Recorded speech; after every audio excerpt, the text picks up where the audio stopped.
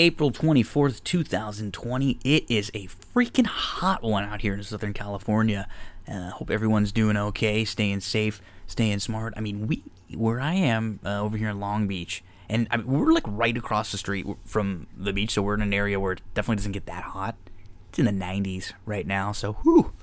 I know all of you that are not in Southern California that have like the bad weather are probably like gonna punch me in the face right now. But anyways, if you hear the fans blowing in the background, it's just because it's a hot one, and we have a lot to talk about on this episode of That's What G Said podcast. We're gonna start with a recap of the round one of the NFL draft. That was last evening. We're gonna talk a little bit about the Red Sox cheating scandal. Then we'll get you in some horse racing, Gulfstream Park for Saturday, a couple plays, Oaklawn for Saturday, a couple plays, and then a couple plays for Oaklawn Sunday. And then we'll go to WrestleMania 6 with the WrestleMania recap back in 1990. Darren Zocali, Andrew Champagne join, and we talk about Hulk Hogan versus The Ultimate Warrior, the last pay-per-view that Jesse the Body Ventura was on commentary. So that's a really fun show. And you can throw it on the WWE Network, kind of kick back and watch along with us as we go back in time. Let's get right on into the NFL draft. So the number one overall pick was the Cincinnati Bengals, and this was no surprise. We knew they were going to go with Joey Burrow here from LSU, who was just so amazing last year, national championship, Heisman Trophy winner, threw for over 5,600 yards, 60 touchdowns, just 6 interceptions. I mean, he had one of the, if not the greatest single season that any college player has had. And he, not only just racking up the numbers and the stats, but he won. So they get their quarterback and hopefully their franchise guy. At the number 2 pick, it was the Washington Redskins. They went with Chase Young, and many folks actually thought that Chase Young was the best player in the draft. He was the most talented player in the draft, but you need a quarterback, and you have a guy like Joe Burrow there, you go and get him. This was a good pick for Washington. They grabbed, the best available player there. They have a lot of holes to fill. This is going to really help on their defense. The Detroit Lions were the number 3 pick. There was nothing too crazy about what they did, picking Jeff Okudah from Ohio State. This was a lot of people were projecting that he was going to go early on. They seemed like they liked him quite a bit. They needed some help there to kind of replace Slay, and it looks like he's the type of player who can come in right away and start and help them out on the defensive side of the ball. Andrew Thomas was the first of those big offensive linemen that were taken. There was like a tier of 4 that were the top tier offensive linemen, and Andrew Thomas was the first to go. He went to the New York Giants, and that's what's great about these top 4 linemen that went. They're like ready to rock right now. You can stick them in and play. Once you get back to Austin Jackson, he's more of a little bit of a project, but these first few, they're big boys, and they are ready to go, and they can help your offensive line right now. And then with the 5th pick, the Dolphins went with Tua. And this is a good pick for them. I mean, they had a lot of other capital in this draft. A couple other first-round picks. If Tua doesn't, work out for you, it's worth the risk is worth it. The reward is worth the risk here with Tua, who, I mean, obviously his issues aren't talent, right? It's injury, it's durability, it's can he stay healthy. When you have a player like that, I think you have to give them a shot. When you know that their ability is there, and he stays healthy, he's probably the number 1 pick, even if they don't win it all. But if they make the playoff, it was just the question marks with him, and he didn't even drop that far, down to 5. Dolphins get Tua. And then the Chargers went with Justin Herbert. This was one that as someone who is a USC fan, who watches a lot of Pac-12 football, who's seen Justin Herbert now, he never really impressed me. I think he's one of those that you look at and he checks a lot of the boxes of what a quarterback should be, but when you really dive into his film and a lot of what he does, I just don't know if he's the guy. And I don't know if I would have taken him at number 6 overall if I'm the Chargers. So the Chargers go with Justin Herbert. The Panthers go with Derek Brown, which was kind of funny because then afterwards they said that they felt that Simmons was their best player available, but that Brown was more of a fit, or that Simmons would be better on a team with more veterans. It was kind of a weird comment. And I have no problem with Derrick Brown. He's super dominant. Just seemed like if you're the Panthers, you aren't just a DT away from being super competitive. So I'm just starting to stack best player available. We saw some teams play it very smart when they were able to do that later on in this first round.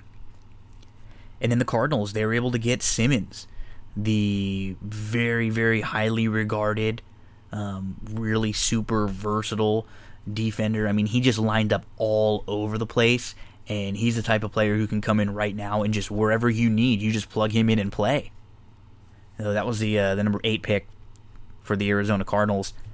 At number 9, the Jacksonville Jags took C.J. Henderson. This is a good, smart pick for them. They needed help at the cornerback position. They lost, their stud cornerbacks in the last year and a half or so. He was one of the top-rated players at the position, and very nice fit for them. 10th pick, Cleveland Browns. They've really strengthened their offensive line now. They get Jedrick Wills, offensive tackle. He played on the right side at Alabama, and he's going to probably have to move over to the left side, but it doesn't seem like it should be an issue for this super, super talented big man. At the 11th pick, another offensive tackle goes to the Jets, and that's Mekhi Becton. So they get a little bit of protection there. We're seeing, right, the teams that needed the protection, the Giants, young quarterback, young running back, they get another offensive lineman there with Andrew Thomas. We see it with the Browns, with Baker there, and a lot of offensive weapons. Now they're able to add add in addition to the offensive linemen that they add in free agency. So this could be a strength for them this year. And then the Jets, they needed offensive line help. They get it here to help Sam Darnold.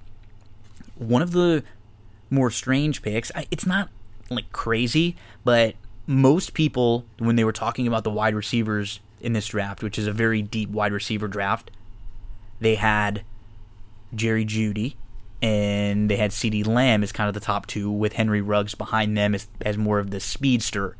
And the Raiders at pick 12, they actually pick Henry Ruggs, and he is, total playmaker type, but is he enough of a possession type guy?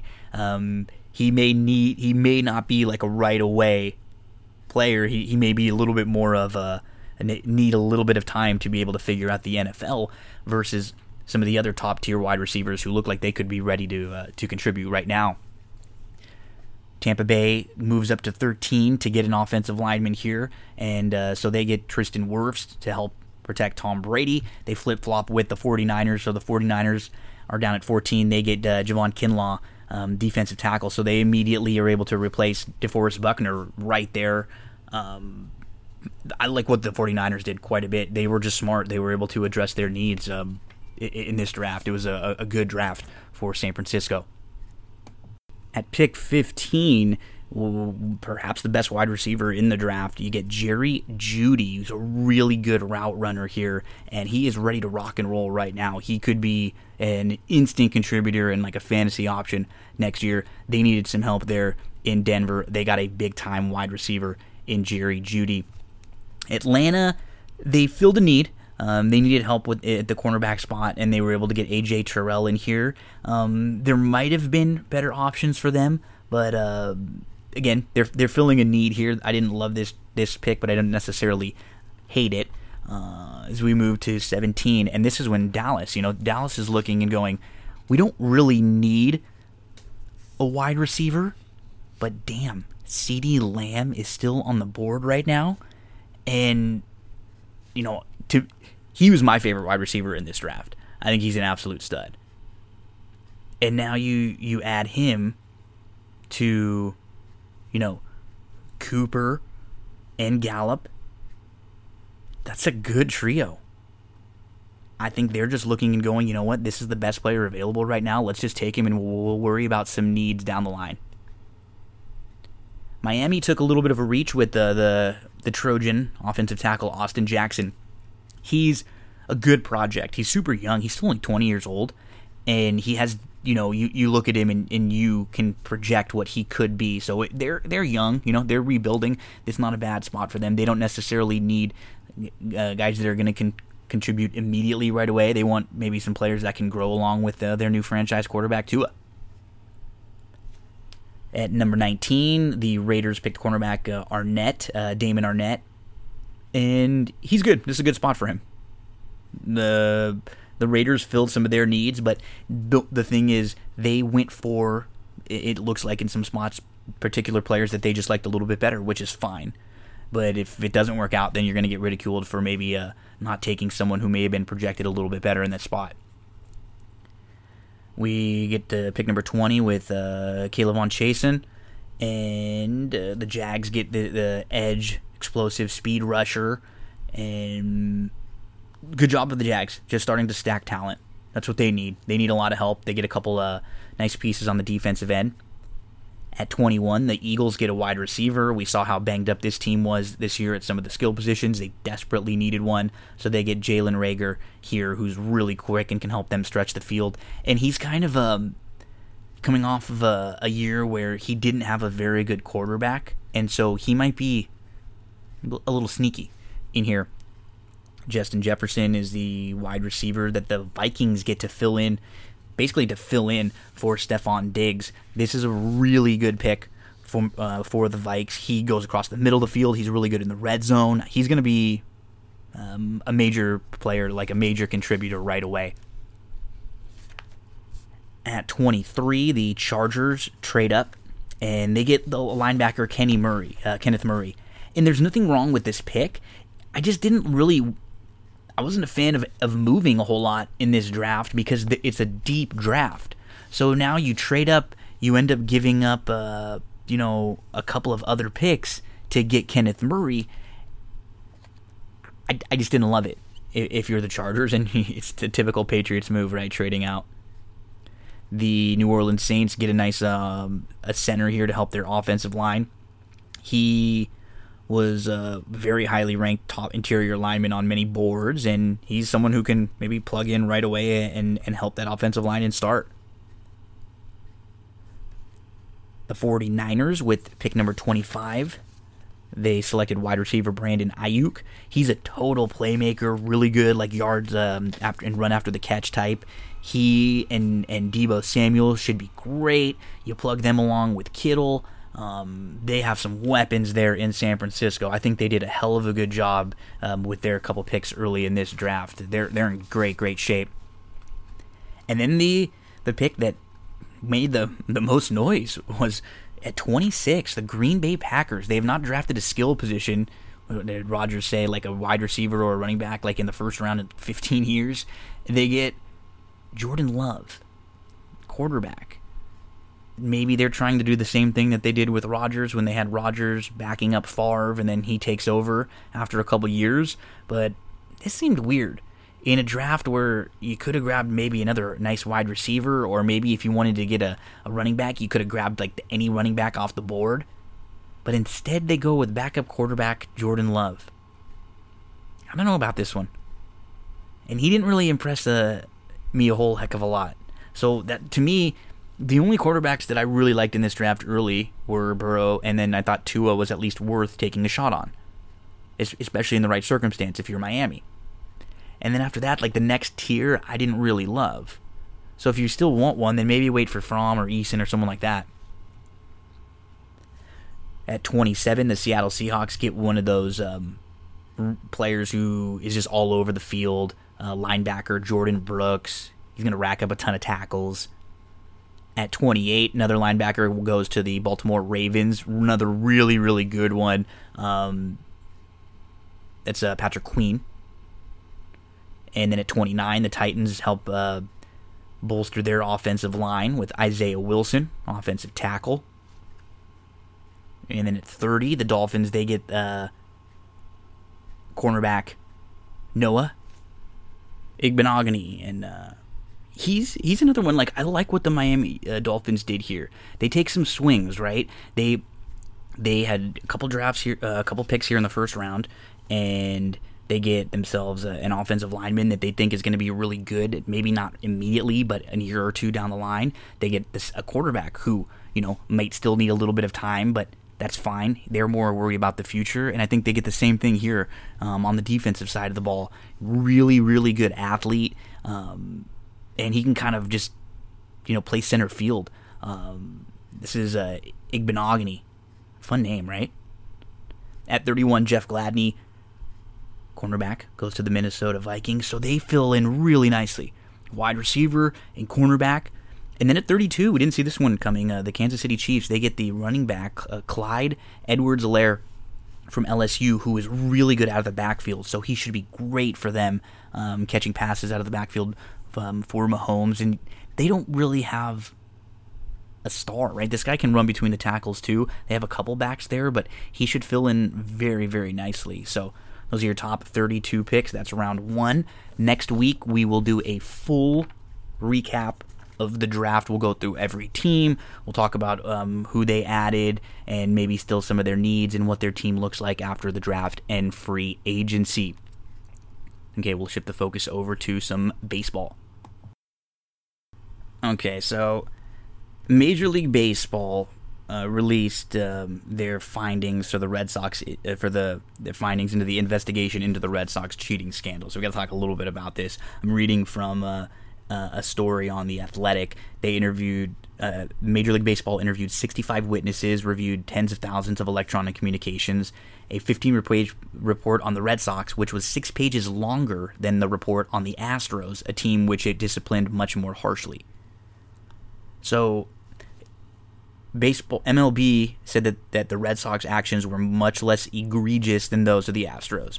Commissioner Rob Manfred confirmed on Wednesday. He also noted the superior conduct of the Red Sox front office, saying it made commendable efforts towards instilling a culture of compliance in the organization. That makes me want to vomit.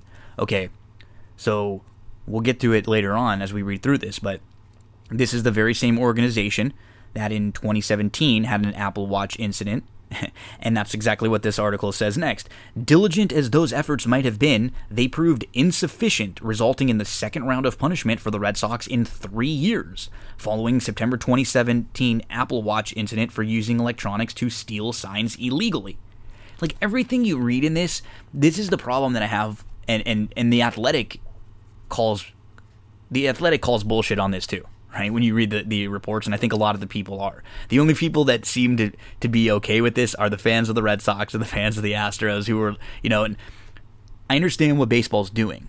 They don't want this big scandal hanging over everyone. They don't want everyone to know that 2 of their top teams were involved in big-time cheating, which, no matter how much cheating it is, right, they got caught cheating.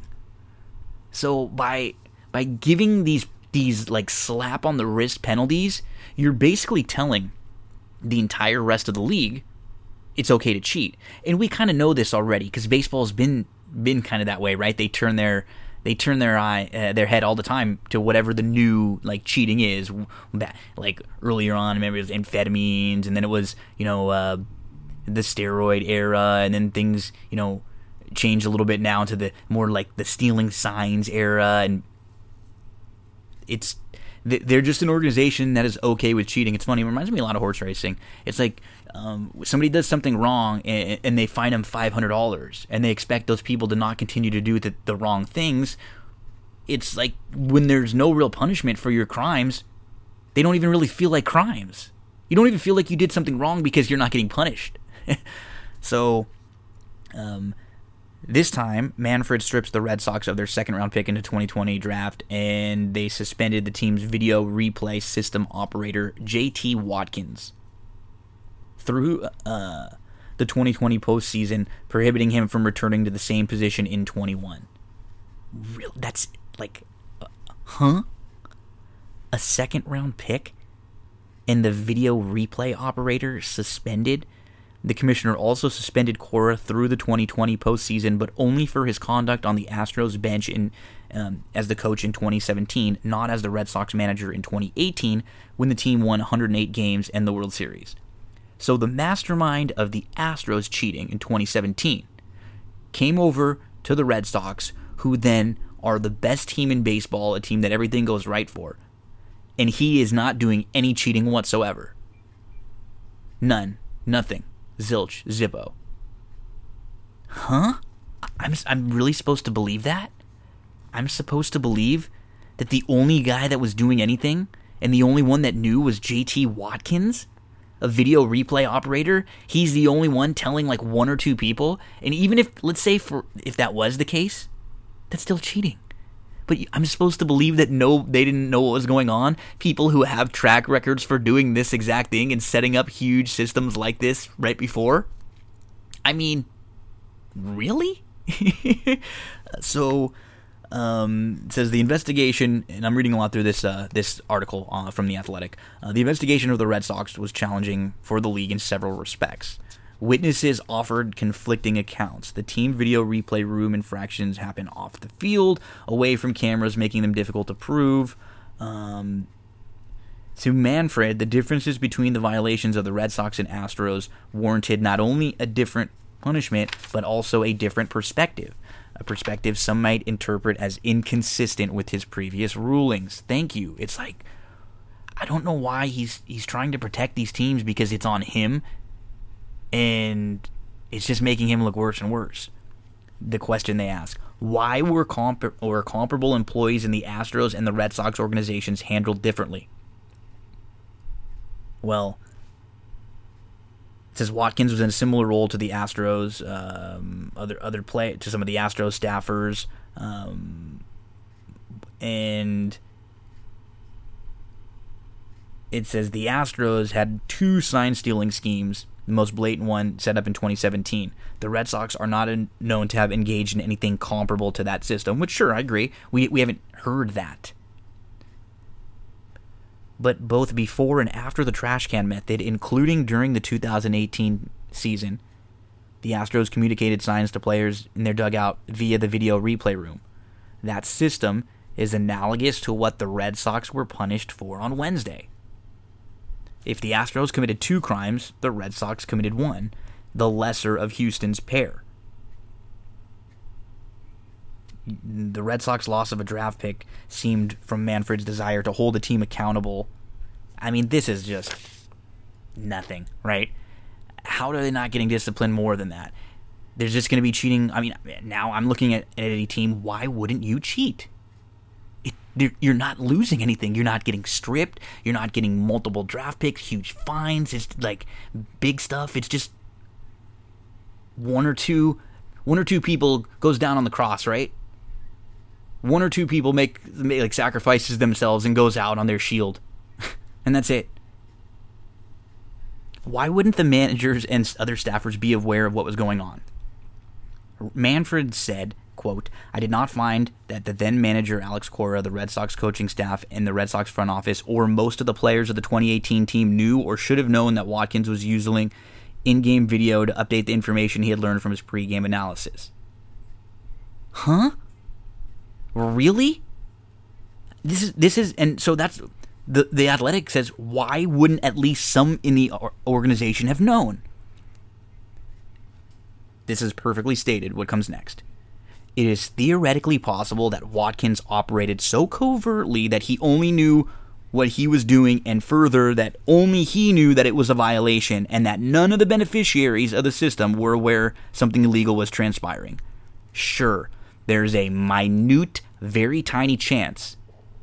But even if that was the truth, does this team that's already been caught in 2017, and then the coach who was already caught on a different team in 2017, do they both deserve any benefit of the doubt whatsoever? Absolutely not. So this goes on to say, if you understand clubhouse dynamics, how the video replay sign stealing relay in fact work, information travels into the dugout, then to a runner on base, it makes the theory that the players don't know somewhat implausible. Rob Manfred said he heard from players who said they were aware that decoding signs during games took place. Red Sox hitters met every night before every game with staff, or not never met before every game with staff to prepare for a given night. In those meetings, the group discussed how a runner on second base would signal with a body movement to tell the hitter what was coming. That is not illegal unless in-game electronics enter the equation, as was the case with Watkins. And most players are generally aware of what is going on in the dugout. A lot of these words aren't mine. These are from the Athletic article. We all know that we're getting lied to, and we're supposed to believe it. And it's like, people treat us as fans stupid. They do. Why was Red Sox management not held responsible? In his report on the Astros' illegal sign stealing, Manfred made reference to his handling of the Apple Watch incident, saying, "I made the decision in September 2017 that I would hold a club's general manager and field manager accountable for misconduct of this kind." He did not apply that standard in this case. Instead, he determined that the former president of baseball operations, Dave Dombrowski, and his staff properly conveyed the rules to Cora and his coaches.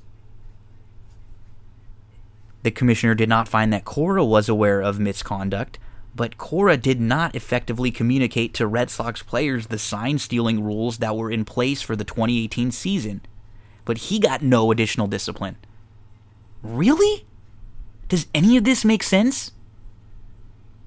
After effectively concluding that Watkins was a rogue employee, the league felt it apparently could not justify holding Cora accountable.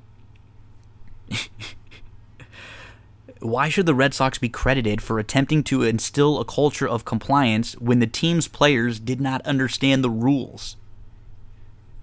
Manfred first punished the Red Sox in 2017. He said he had received assurances from the franchise that no similar violations would occur again. Yet, in Wednesday's report, Manfred wrote that many players told my investigators that they were unaware that in-game sign decoding from the replay station had been prohibited in 2018 and 2019. If the Red Sox culture was so strong, why were their players not better educated about the rules? Boom. It says, this was a quote from the Red Sox president, Sam Kennedy, CEO. "At the end of the day, we all could have done a better job, and we need to do a better job as we go forward." Yeah, that's nice once you've won a World Series. It's funny how that works, right? Because, like, if things don't go perfectly for you all year long, like they didn't for the Red Sox this year, they didn't make the playoffs. So it's amazing, right? It's funny. The fans of the Sox and the Astros want to say that the cheating didn't help them. Yet, it seems like the years when there were more cracked down on cheating and they weren't able to as much, they didn't win. I guess that's some weird coincidence, right? It says, Red Sox staff and players, they're comfortable with Watkins taking all the heat. The positioning of Watkins as a singular fall guy, even if warranted, will be difficult for many to accept. Watkins' role was to serve players. He faced pressure to help them in any way he could. Sources say that in fighting the charges, he provided evidence that he had stopped players from peeking at his monitor on more than one occasion. What? Okay, so you stopped players from peeking at your monitor once or twice, but you've helped them 5,000 times before that. This is like a script for like a parody. You know, this is something like you'd see on Comedy Central or like So Watkins first joined the organization in 2020. He returned in 2015 after serving 2 years in the military. He is well liked, hardly known as a lone wolf, and traveling staffers are usually treated like family, like players themselves.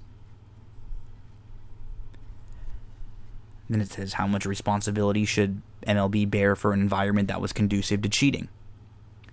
Teams are obligated to follow the rules, but the body issuing those rules, the commissioner's office, is obligated to ensure their clarity and enforcement. I'm upset with Boston and with Houston, but I'm more upset with MLB. Because if they're not, like I said, if they're not cracking down on it, it's worth it. I don't want the Dodgers to go out and start cheating, but if they did and I was in this situation as a fan, I wouldn't be saying, well, we were better than everyone. I would just be kind of happy that they didn't take the World Series away, they didn't take the ring away, and that I still remember winning those games. You're not going to ever take that away from me. Manfred acknowledged that Watkins' job responsibilities placed him in a precarious spot. In my view, Watkins was placed in a difficult position by the virtue of his dual role as the person responsible for decoding signs pre-game and as the person responsible for operating the Red Sox replay system. Watkins admitted that because he watched the game feeds during the entire game, he was able to determine during the game when the sign sequences he provided to players to the game were wrong. Thus, he was in a difficult position of often knowing what the sequences were. I mean, this is just crap.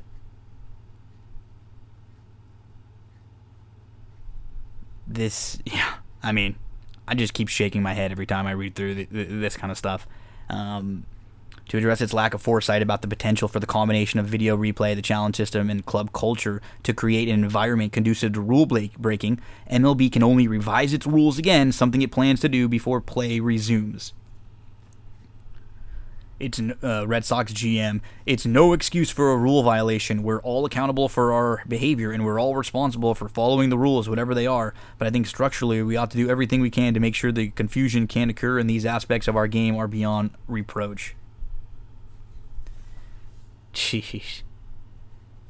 So, yeah, the Red Sox cheated, but because it was only in certain situations when there was runners on, and only because a few people did, and only it was this one guy nobody else knew for sure, that it's okay and nothing really matters. So, what do they say? Cheaters never prosper? I guess cheaters do prosper. Just wanted to remind you about one of the sponsors of That's What G Said podcast, Sarah Candle Company. Visit sarahcandles.com, CERA candles.com. Use the promo code GINO for 10% off of your entire purchase. These are all natural soy wax candles. They burn longer. They are better for you than the candles out there that have that traditional paraffin wax. I know the people from this company personally. I've grown up with them my whole life. They love candles, and the goal was to have an affordable candle that everyone can enjoy. Use that promo code GINO. My favorite is Fresh Roses. The Fresh Roses scent is awesome. If you're a horse racing fan, they got Del Mar in there. You ever want to know what Del Mar smells like, but you couldn't make it out there? Order your candle right now from Sarah Candle Company. The website, CERAcandles.com. SarahCandles.com. Promo code GINO for 10% off your purchase. Okay, let's talk a little horse racing. First, let's talk some Saturday, and then we'll talk a little Sunday. Just 3 plays for me out at Gulfstream Park on Saturday. So get your past performances out. We're April the 25th. So we're going to get to race number 5, and let's look at the number 2, Fugitive. This is a horse that I gave out last time. He ran on April the 11th, and I played him that day. And you know, if you go back to his debut, he ran really well. He was fourth. He showed some ability, and he was behind a horse who's come back in who has won since. And then on April the 11th, he broke really well from the outside. He was on the lead, but then he chose to sit, which was okay, right? He's right off the pace. He's in second. He's just sitting off of the horse who was actually put up as the eventual winner that day, Colonel Liam. And he looms right up. He looks like he is loaded. He looks like he's going to blow right by. He moves up on even terms without being asked. And then as soon as he's asked, he just has nothing. And I thought he was going to, just fade and run dead last. And he ends up holding third. And he still ran, pretty well at the mile that day. He might have just been behind a couple horses that maybe were a little bit better than him. Now he catches a field where, I don't really love anybody in here. The Chad Brown first-time starter is going to take a lot of money. Maybe you have a couple intriguing firsters towards the outside. I don't think there's anyone else in here that really scares me. The 4 obviously wouldn't shock with some improvement. There's no one in here that I'm terrified of. And you're going to get Fugitive, who showed us last time out that he's got pretty good speed. Now he cuts back from the mile to 7 furlongs. He can sit, he can pass horses, and down on the inside, if he breaks well, he just could be long gone in here. If you're able to get the lead on the cutback, you're so tough to pass sometimes. And this horse has some ability. So let's use the number 2, Fugitive. Maybe a horse you can key in some of your exotics. If we get over 5-2, we'll play a win wager on him. I'm sure the money will come in. On the 8, you're going to see Irad Ortiz Jr.'s name popping up all over the past performances, and the way a lot of the pilots have been riding at Gulfstream, don't be shocked to see him win tons and tons of races, but they're probably going to be at short prices and a little over bet. So let's begin on Gulfstream Park Saturday, 25th, with the number 2, Fugitive. Then let's go to race number 9 at Gulfstream, and this one is the Unbridled. They're going to go a mile and a 16th. I've chased Necker Islands a few times, and, I wouldn't really talk you off using him. He's a little better when he can show speed, and maybe from the rail, he'll be a little forced. But I do think Relentless Dancer looks like he has a major advantage in here because there just isn't a ton of speed on paper, and he should get the lead in here around 5-1. He's coming out, you'll look and you'll probably just think, okay, he's a horse you're going to play because he's going to get the lead. But he's coming out of, the Tampa Bay Derby and the Holy Bull. He might have just been, 4th in a couple races behind Tiz the Law, Ete Indian, King Guillermo, Sol Volante, Texas Swing, Toledo. Those horses are just probably a little more talented than him. A little more, graded stakes ready at this point in his career. If he gets out front, able to kind of clear and slow things down, could be super, super tough in here. And, attachment rate, we'll see if he can go this far. This is a fun race, and that's why Relentless Dancer should have every opportunity. I don't think he even necessarily, if Necker Island goes, he can sit off a little bit, but his best case scenario in here would be, okay, let's try to send, even if we have to go a little quicker earlier than we want, and let's open up, then we can slow things down a little bit. That's the 4, Relentless Dancer. Make sure to use him in your exotics and make a win wager if you can get 5-1 or so. And then in race number 11 at Gulfstream Park, the 7 Borracho is going to be the top selection in here. I've just become a really good fan of this pretty solid late running sprinter. He can go a mile, he can go a little bit longer, but he's best here when he's going, 7 furlongs, kind of that elongated sprint. The concern is, he hasn't raced since August, but you're going to get that price built in here. 12-1's too high. He should be about half that. He feels like a 5-6-1 shot with horses who, have some questions. Like the 2 Soldado, is he classy enough to go with a group like this, and does he want to go 7? He's super talented, and he's in really nice form right now. You have a horse like Majestic Dunhill who's faced tougher. This is a really, really interesting race. You can make cases for many. The 3, we'll see if he can transfer some form over to the dirt. Spinoff, who was in the Derby and the Belmont in 2019, and who, another one who's coming off of a long layoff. He's kind of, I think, going to be using this as more of a prep for down the line. He seems like the type of horse who wants to just go a little longer. Global Campaign wouldn't shock, but I'm a little bit worried because we just haven't seen, we've seen him race to the bench again, but he hasn't done a whole hell of a lot wrong, and he was super highly regarded. The 9 actually has an opportunity. If anyone could clear, it might be the 9, and that's, with Borracho, he doesn't have to be coming from dead last. Maybe because he's fresh, he could be a little bit closer today. Not on the lead close, but 5th, 6th, maybe mid pack or so. So let's use the 7 Borracho. We'll make a win wager on him if we can get about 6-1 or so. The 9 Yorkton. If you're playing any late exotics, make sure to use him. And then underneath, I think you'd have the 2 and the 4. But for me, I think 7 and 9, the opportunity in here, and in particular, the 9 with that kind of recency edge and maybe the tactical edge over some others in here with the speed and with the outside draw. That's a Gulfstream Park for Saturday. Let's get you over to Oaklawn for Saturday. Oaklawn Park for Saturday. Let's get you to race number 3. So get your past performances out. We're talking April 25th, Oaklawn Park, and race number 3. We're going to go to the 4. I Lived It. He, in his debut, he had a fine start. He was close up, he was 5th, he was tucked inside, and then he was starting to travel well, and he wanted to go, but he went right up on the heels of a rival. He had nowhere to go. Now you get the drop in class, And he doesn't have to improve a ton in here to be right in contention with some of the others. And because you don't have top-notch connections, you get the price built in. He should be more like a 5-to-1 shot, and if he's anything above that, make sure to put a win wager on him and use him in all exotics. You know, the 1 Wooden Shock, who dropped down and proved that the Maiden Claimers were a better level for him. The 7, obviously, Northside would be no shock in here. But the 4's got a shot, and any improvement at all puts him right there, and we get that logical second out improvement with a horse who has some tactical speed, who's going to be dropping in class. Let's give the 4, I Lived It, top billing in race number 3. Let's get you to race number 5. And the 5th race, we'll go to the 9, Boyfriend Material. He's going to go first, start off the claim for trainer Jason Barkley, who's very, very capable with new acquisitions, and then you claim him and you immediately geld him, and you give him plenty of time. We last saw him at the end of February, and in that race, he had to take back from the inside because he was in tight, and he had, the rail horse broke slow, so he ends up on the rail. He gets shuffled back. He couldn't, get to the major pace factor that day.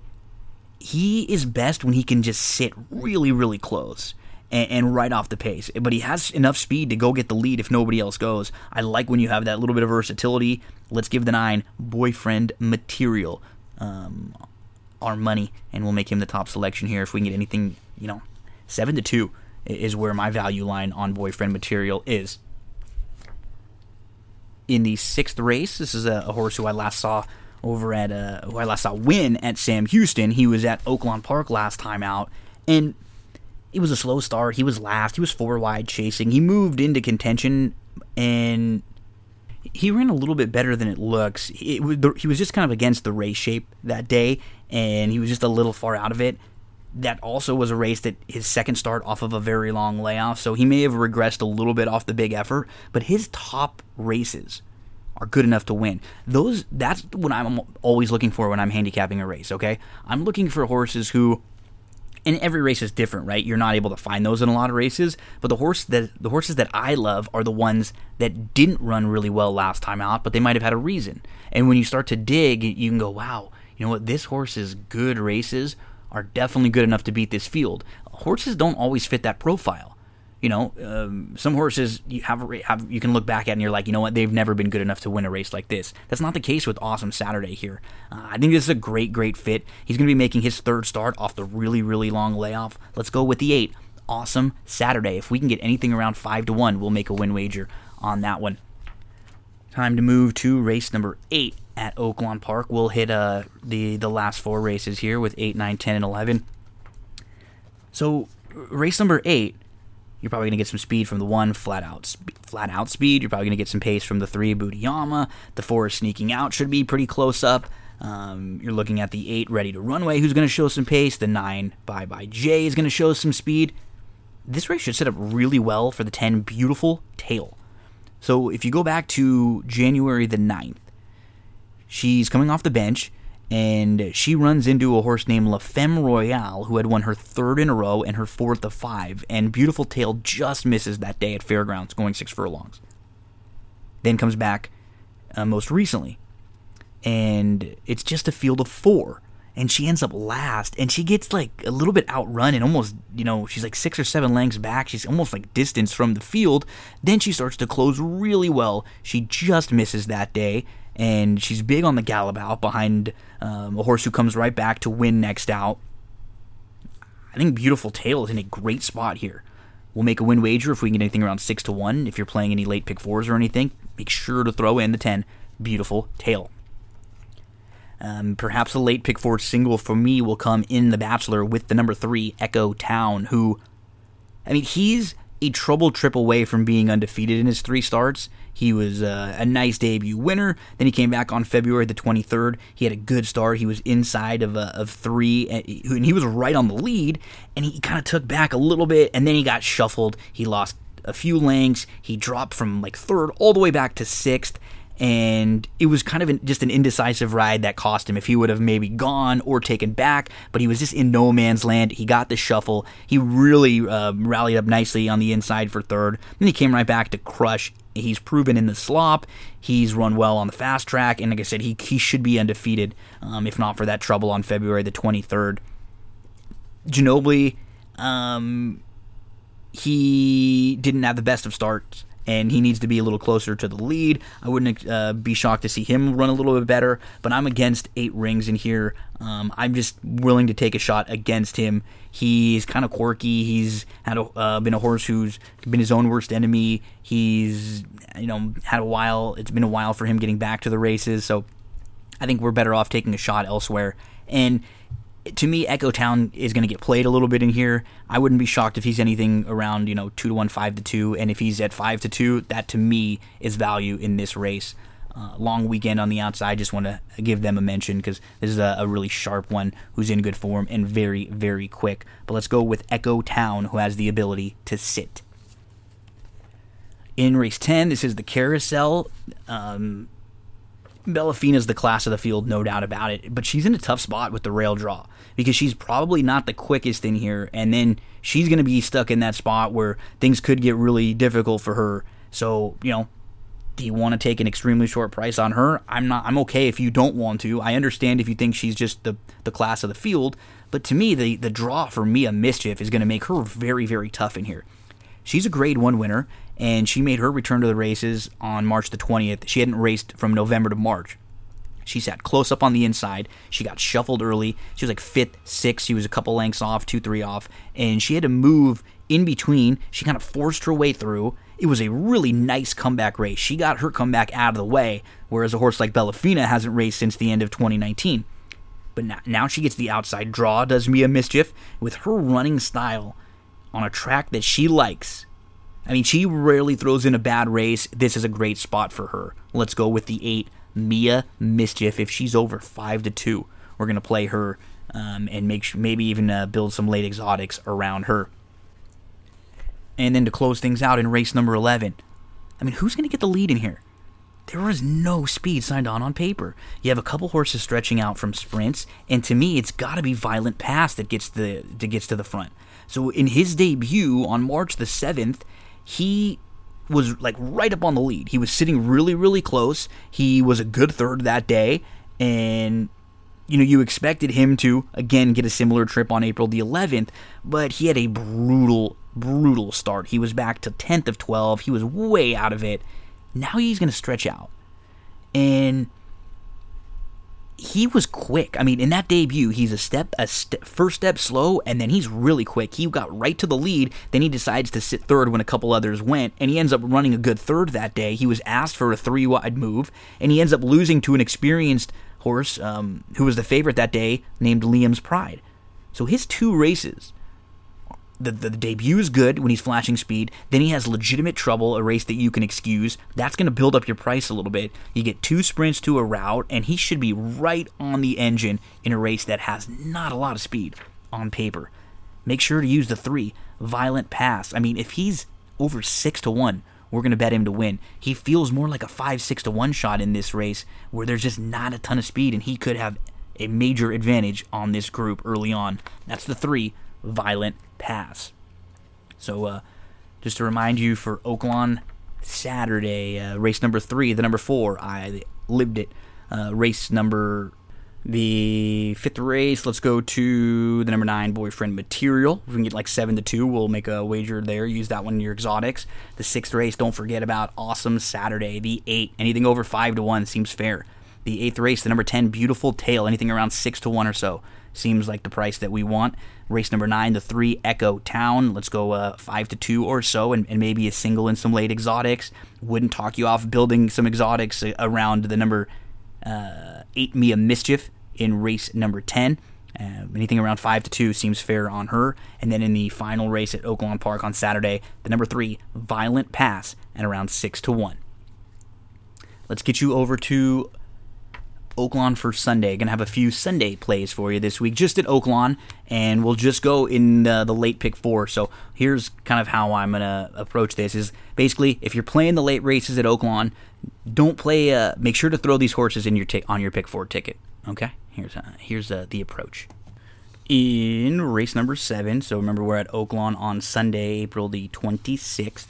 Look at the 8, NJ's Brass. So his April 11th race, it looks okay on paper, but it's much better than that. He sits close up, he's inside, but then immediately he's in tight. He starts to lose ground, he's pushed back, he has nowhere to go, he starts losing, he ends up losing like 4 lengths. He goes from, maybe a length off to he's like 5 out of it. He comes on again in between horses, and he's not far behind Madison Way, who just looks like she ran a lot better because she finished 3rd and NJ's Brass finished 5th.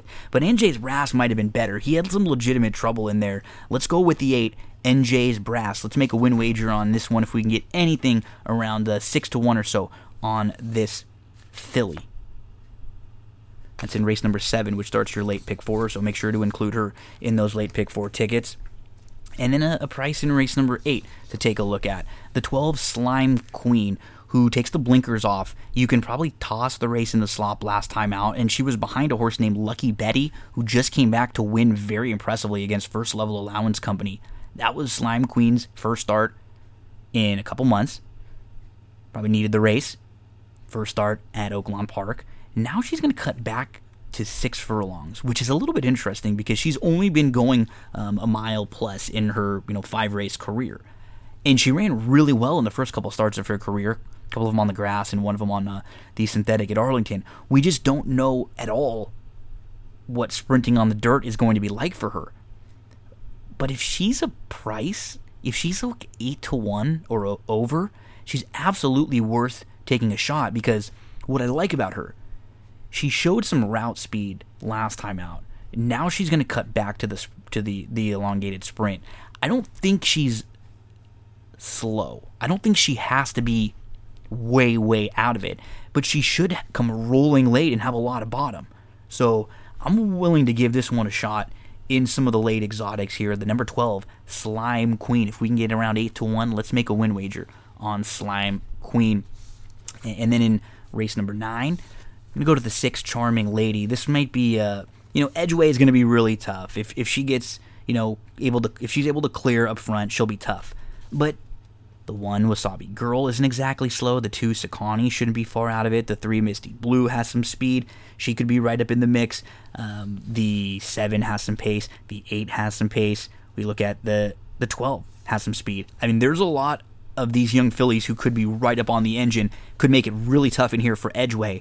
That's going to be perfect for Charming Lady, who was really nice in her sprint race in her debut when she sat off the pace like a pro and won. And then she stretched out twice and she tried to go a little bit longer. And I just don't think she really wants to go long. Last time she sat second, or maybe not long this early at this moment. She sat second, she was just off, but she just couldn't get by Fire Corral. She loomed up. She was right on even terms, and she actually took the lead, but she just hung a little bit late. This cutback is going to help her a ton, and this is the kind of race where I'm fine playing against Edgeway with a lot of other speed in here. Let's use the 6, Charming Lady in all exotics. We'll make a win wager if we can get anything around 5-2. Closing things out in the 10th at Oaklawn on Sunday. I'm a little surprised that the 10 was 10-1 on the morning line, Shocking Fast.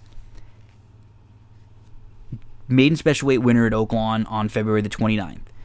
Then on April the 3rd, was 4 wide into the turn, sat 3rd, was a couple lengths off, moved to 2nd, but was all in early, holds 4th. Now you get the cutback, going 3rd start off the very long layoff. This horse was only 5-2 last time out in a similar spot, going long.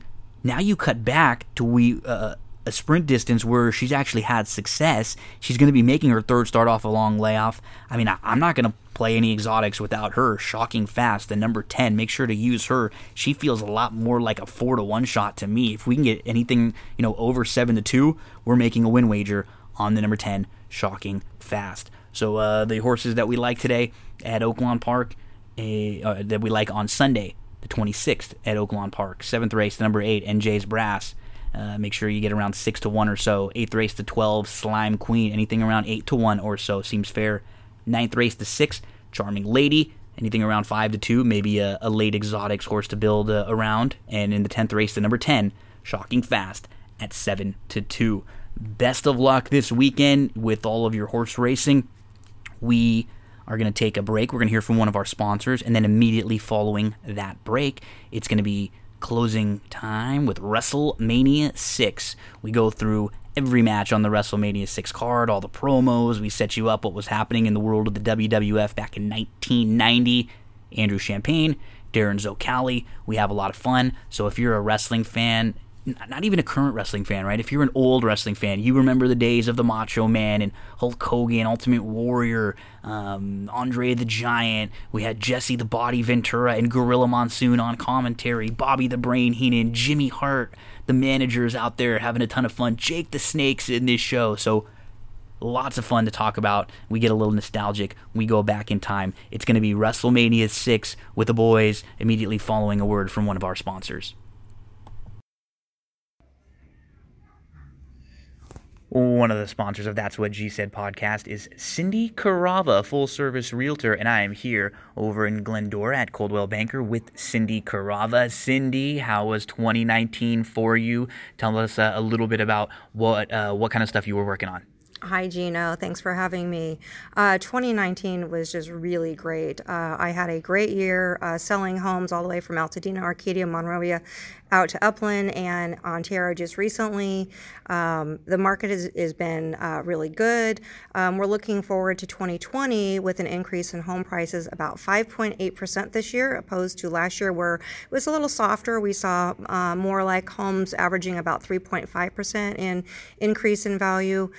It's also looking great for buyers. The interest rates right now are going to be staying under 4%. So if you've been on the fence about thinking about buying a home, now is the time to do so with interest rates still staying low. And you offer more services than just the buying, selling, and leasing homes. Tell us about some of the other services that you offer and what a full-service realtor really is. So you're right, Gino. Besides me being a full-service realtor of finding properties for my clients to buy or selling their homes or finding rentals for them, I also have a plethora of resources like handyman, contractors, electricians, plumbers. I even, if like I said, if you're thinking about getting a home loan, I actually work with 2 great lenders that I can recommend to anybody. And you're all over the internet, social media, websites. Let us know some of the places where we can find you. I know I've seen some reviews on Yelp and on Zillow. Everyone always has positive things to say. Everybody hears me raving about you all the time. But where can everyone else find out information about you or contact? Thank you, Gino. Yeah, I am on Facebook and Instagram and LinkedIn.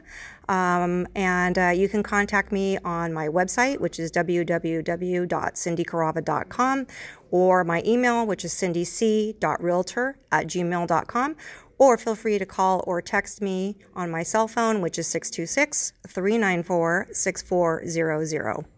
Cindy is awesome. She's one of the kindest and most genuine people I've ever met. I promise you, you will enjoy every minute you interact with her. So thank you very much, Cindy. Appreciate all of your support from That's What G Said podcast. Thank you, Gino. Have a great day, everyone. The WrestleMania rewatch, rewind, recap train rolls on, Gorilla, and we are up to WrestleMania 6 now. I guess we're actually back to WrestleMania 6 because we moved forward to WrestleMania 13. Now we're going back in time to WrestleMania 6. We're going back to 1990, and Darren Zocali, Andrew Champagne here to join me. Fellas, thanks for doing this again. This was a fun show, and just kind of overall, and not when you look at this show compared to 4 and 5, which were in the convention hall, in New Jersey and Atlantic City. The scope of this one felt a lot more like that WrestleMania 3 did than those last couple. This had that big show feel. Oh yeah. I mean, 67,000 and change up there in the Sky Dome. I mean, a monster stadium. Loud from the word go, and it had a very big card in terms of matches, 14 matches, none of them particularly long outside of the main event. So you get like a lot of rapid fire. Most of them are fun. They're entertaining. Yeah. There's a couple of funny spots in it. Up to this point, I would say probably the second best WrestleMania as of 1990, and it's probably the second best up until WrestleMania 10, in my opinion. Okay, I'm gonna be the grouch. Gino, Here comes Darren, Oscar. Here comes the proposition for you. I'm going to give you a 14-match card with a lot of big names at the peaks of their respective powers or on the ascendancy in some cases. It's going to sound really good. Here's the kicker. There's one all-time great match. There's a couple of really good matches, including some that surprised me when I was rewatching. But about 2/3 of it is going to leave you wondering, why did they book this here? Did this have to happen? That's a good point. Not a house show. This seemed like it's not seemed like it was. It's something so completely different from the WrestleManias that we're used to seeing now over the last 10 or 15 years. This seemed like, in a lot of ways, they were trying to get guys on the card, trying to get guys a payday, and they were doing stuff where you're wondering, who are they booking for? And it just seemed like a lot of guys were spinning their wheels. I'll agree with Darren to a point. Some of this stuff was really fun. Some of it, though, as I rewatched, left me scratching my head, and we'll get into it as we go match by match. They seem to be, like, there were a few, too, just kind of off the top, that they're, like, starting the builds with a lot of these guys. And so we get these weird kind of squashy type matches, like Rick Martel's kind of, newly turned heel. They're building up Earthquake. They're building up the Barbarian. Jim Duggan kind of getting a win because he's got the thing going on with Earthquake. Big Boss Man just turned. There's just a lot of things that are like just kind of, I think, starting, which is weird because WrestleMania, like you mentioned, Andrew, we've come to know it, and even early on, as kind of more of like a culmination, an ending of these feuds where we feel like we're going to get like a definitive result. That was not the case here. And to me, like, Jesse just steals this show. I mean, this was like one of the unbelievable rewatches of like Jesse the Body on the commentary, and we'll hit a lot of the spots. But I mean, it's unfortunate because there's actually one point through the show when they're showing the promotional stuff for next year's WrestleMania, which we've already covered, and they're talking about how it's going to be at the Coliseum, which we know that it's not. It's funny because Jesse says, yeah, me and all my Hollywood friends were going to be there, and it's like, nope, you're not, and none of them are going to be, you won't be. So weird how much stuff changes, but he was really letting loose, and he got pretty crazy in a couple different spots throughout this. But I think I kind of feel like right in the middle of the two of you. I like a lot of this show, watching it back, and I'm glad that a lot of the bad is quick. But I think you hit it right, Andrew. Like, there are a lot of, and then where I totally agree with Darren and what we're talking about is that the scope of this Mania is what makes even some of those matches a little bit better, and the moments seem a little bit more because the crowd is fun, crazy. Even that wave like thing that they have going for a little while, and there are some moments here, but it was not what we've known as the way WrestleMania was booked. So we'll get through each of the matches like we do. But Darren, I know you've mentioned a bunch of times you're a big Warrior guy, and this was basically the passing of the torch show. We very rarely, I mean, I can't recall like ever at this point would see like the Intercontinental Champion and the World Champion in a feud. It was generally like those were different worlds. They were kind of like different divisions. They were like different tiers. They would very rarely be battling. And we did not almost ever see like good guy matches and bad guy matches. It was very simple the way they set things up most of the time. You got your good guy, you got your bad guy. So this was new on a couple different accounts. And then throw the fact in that, the man who Vince McMahon basically built his company on the back of, the WWF over the past 5 years, he's going to be passing the torch here to a new star. There were a lot of things that were kind of different, unique, and actually very fun about this show. I'm sure as a Warrior fan, you really love it. Yeah, this is the Warrior's moment. He has a couple other moments later on, but this is his big moment. Looking back on it, I look back on it with some disappointment in that his WWE career did not, escalate from here. The title run that he gets is meh. He's got a good feud with Rick Rude. They put on some good matches, but there could have been a lot more there. He never gets the title back again, and he goes through the issues that he has with Vince, in and out of the company, so on and so forth. But it's a great moment. It's a great ending.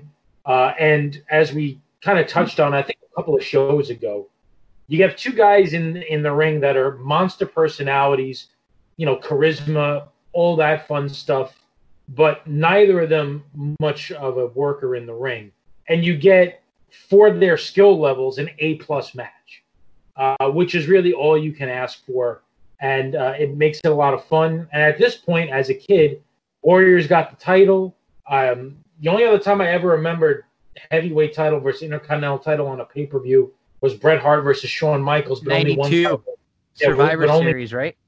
Yeah, but Shawn's belt wasn't on the line, so Yep. it was not really a title-for-title match. But that was, good guy versus bad guy. And most of all, you always wondered what color Warrior was going to make the title belt. It was blue for a while. It ends up becoming purple.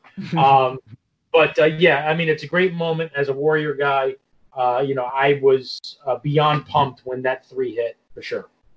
The thing with Warrior that killed him more than anything else after this is something that we've talked about a lot.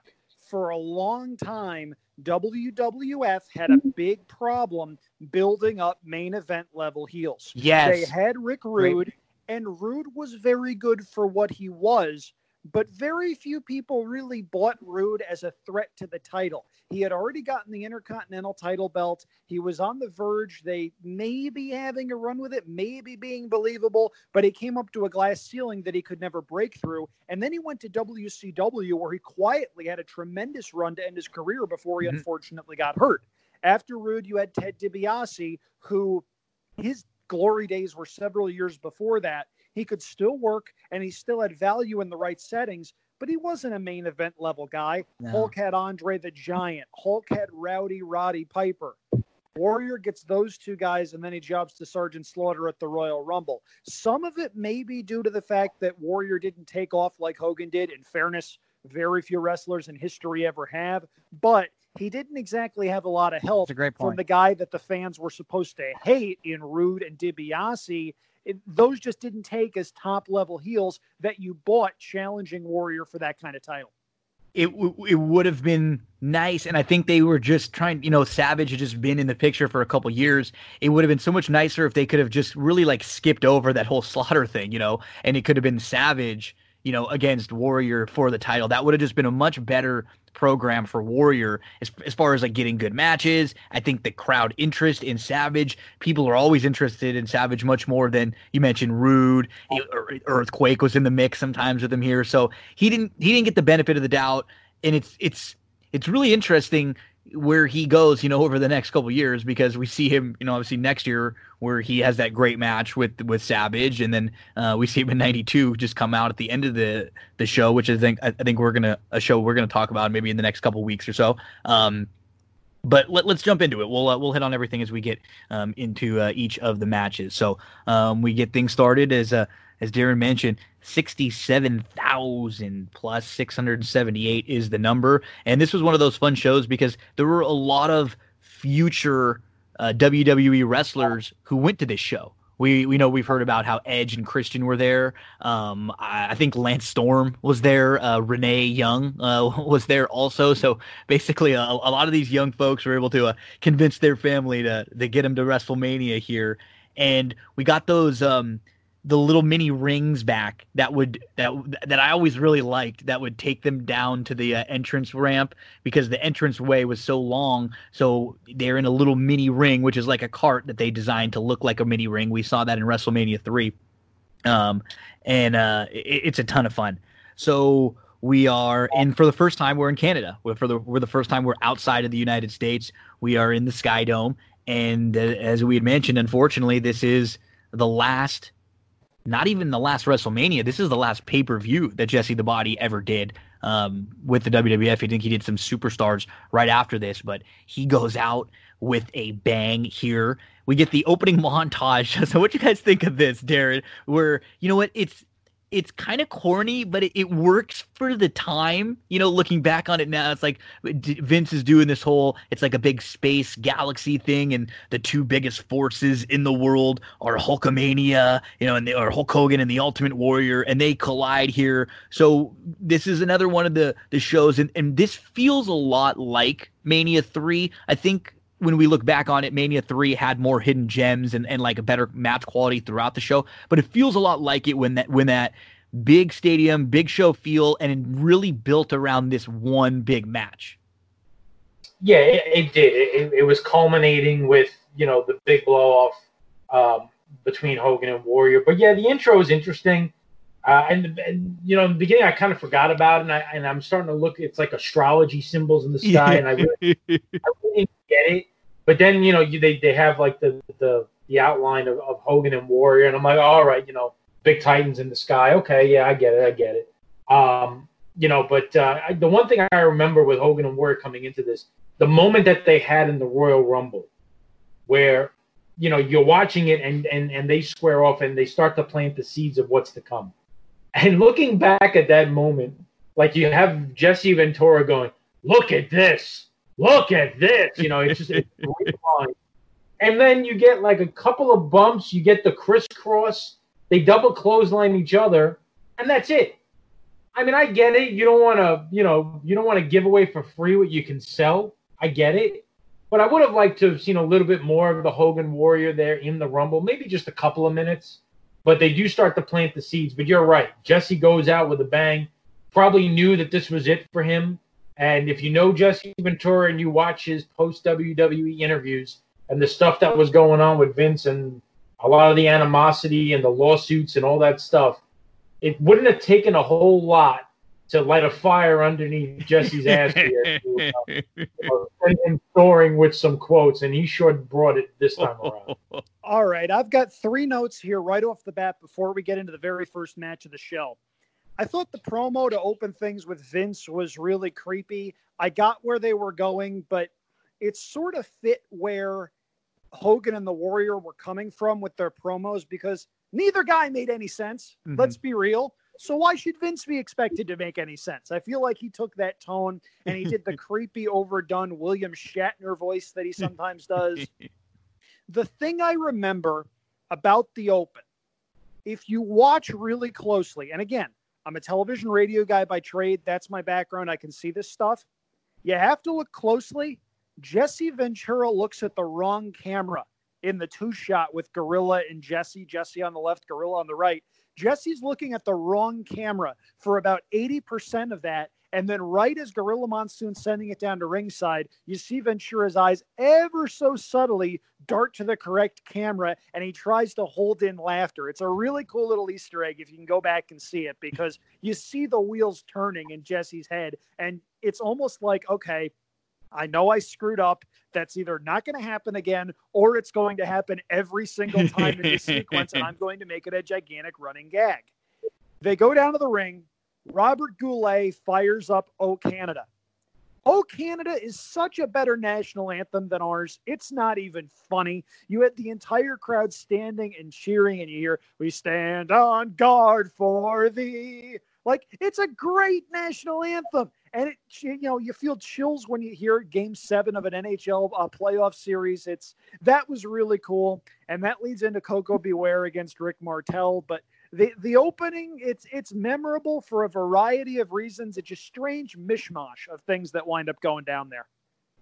So we get Coco versus Rick Martel. You know, whenever you see Coco out here on a pay-per-view, he's going to be losing. That's what's happening.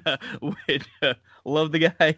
He was a good hand for a while, but his job here was to help get the new Rick the Model Martel over this heel role. And, you know, Coco came out firing for the first, minute or so, and he had some of his fun offense, but basically we're gonna get a little bit of a elongated squash here where Coco ends up giving up to the Boston Crab, which was one of my favorite moves to put my little sister in and when we were young and doing wrestling moves, just get her stuck in the Boston Crab, and the sharpshooter loved getting her in one of those.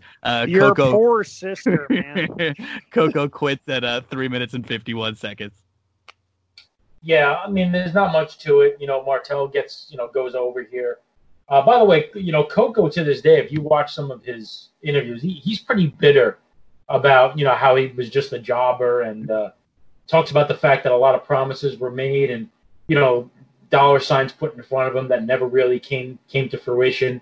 And I mean, he was a fun character, and you don't realize Coco Beware was in the WWE for almost 10 years. He was really over, too. Yeah. I mean, the crowd loved him. They loved him. Yeah. The young kids loved him with Frankie. Yeah. Exactly.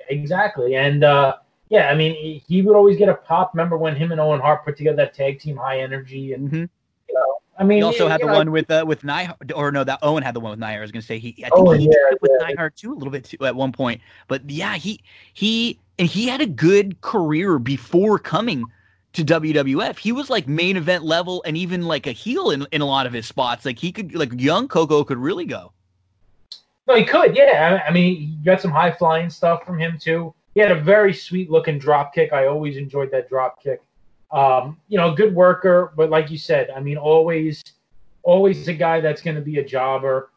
Had to hang around wrestling for a long time because he needed the money. It's a sad story. He lost his wife about 10 years ago as well.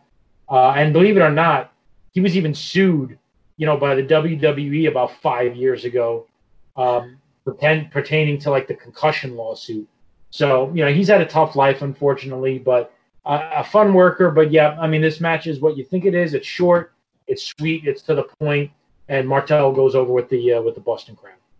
We talk a lot about Coco being a good worker. People forget how good Rick Martel was, possibly because of the arrogance gimmick. But if you have the time, check his AWA stuff, check his old NWA stuff. This guy could go. Ric Flair in his biography points out, hey, when he wanted to be, this guy was as good as Ricky Steamboat. And that's as high a praise as you can give anybody, especially coming from the source. The one thing I remember from this match, there is either a botch or a really good delayed sell where Martel either bumps for nothing in a daze or he does a delayed sell after going down to the mat, coming up too early, and maybe doing a Flair thing. It's sort of impossible to tell. Look at this match. Let me know what you think. But yeah, speaking as far as the match goes, it is what you expect it to be. Martel winds up going over, has a nice little run with the WWF, and this was one of the main starts of it. Yeah. By the way, jump in real quick. Yeah. The Dino Bravo Viceland Dark Side of the Ring was this week, a couple of nights before we taped this. We'll talk about Dino. He has a match later on. But Rick Martel was a good friend of Dino Bravo's.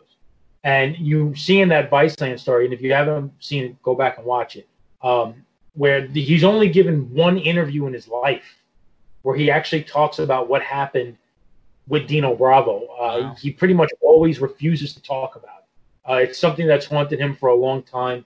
And, when you do see parts of this WrestleMania, when we're going to see Andre coming up in a couple of minutes, when we're going to see Dino Bravo later, where you do, and Snuka too, there is some sadness built into some of the characters of this WrestleMania, and we'll talk about that as we go on. Yeah, and even with Warrior, I think I said to both of you guys, like the Hogan promo is like so eerily similar when we'll get to it to like one of the promo that Warrior cut like the night before he died when he was on Monday Night Raw. It was like it was almost like he had been watching back WrestleMania 6 and it like heard that, and that was like a lot of that stuff was in his head. It's really weird. Some of these are fun to watch back, but then you have a moment or two where you get a little sad when we catch the different combinations or different matches here.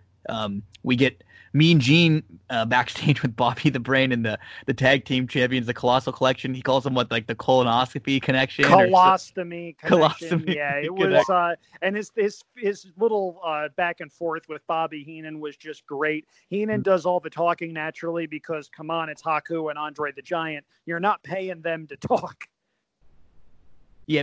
Nothing crazy. Just a quick little interview, and then Sean Mooney has Demolition. They're now the baby faces, so we get Demolition out. They're trying to win the tag team titles for the third time. So Andre and Haku are the Colossal Connection, and Bobby and Demolition.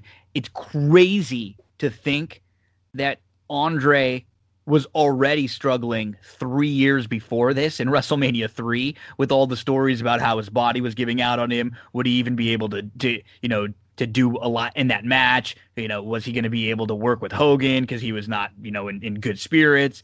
And this is 3 years later. And so you can imagine how much, unfortunately, more frail and how much less he could even do at this point. I didn't even remember until watching this back that he doesn't get in the match, Andre. He does not even tag into this match. He's standing on the apron, and Haku's working the whole match. And there are many times where Haku will bring, one member of Demolition over and Andre will get a jab in or a kick. And I think once he came into the ring to break something up when he went through the ropes and then went back out. But he did not get into this match legally at all. We get the spot at the end where Andre gets tied up in the ropes. I mean, this was pretty basic formula, but you could just see, they obviously had to plan around the fact that Haku, don't tag Andre, because Jesse was mentioning it. Gorilla was even mentioning it, I think it's time to tag the big man. He just couldn't get in, and he couldn't really do a whole lot here. This was all about the moment. This was about giving Andre his babyface turn, his moment with Bobby there at the end, him to get the slap. Demolition super over. The last couple minutes of this match are fun. It's kind of fun when Andre kind of comes in, he gets involved, and it's a little chaotic. Demolition was super, super hot, super popular here. This was actually kind of a start after this of a heel turn for them. Yep. But, this was more to me of the moment. Obviously, Haku does a damn good job in there for the 9 minutes that he's in, just getting his butt kicked. Yeah.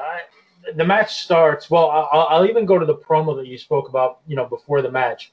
If you watch the promo, Andre is holding on to Haku during the promo. Yeah. He's got his arm around him.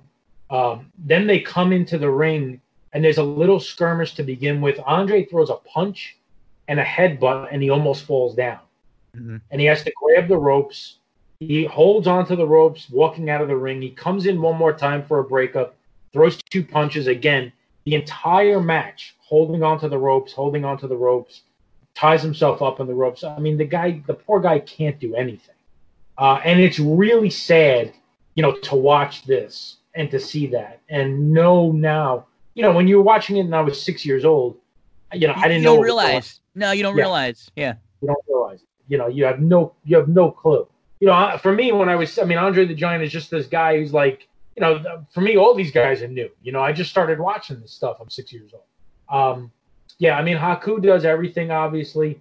This is pretty. I don't even remember how they turned Demolition heel. I know this is when they started to add in Crush after this, but I don't know. I don't remember exactly what event took place that turned them heel. Maybe Andrew, when he jumps in, he could fill us in. I don't remember, but I don't either. The match, the match is, it is what it is. It's Demolition versus Haku. We get the fun finish at the end. You get the Andre, smacking Bobby around, which everybody obviously wants to see. He paintbrushed him. Yeah, exactly. One of those he missed by about 6 inches. But then, it is nice looking back on this to see him get the send-off. This is his last match. Yeah. In WWE. With the crowd on their feet, cheering Andre the Giant one more time as he literally rides off into the sunset. We'll see him a couple more times. We'll see him at WrestleMania 7. We'll see him at SummerSlam 91, not in a wrestling capacity.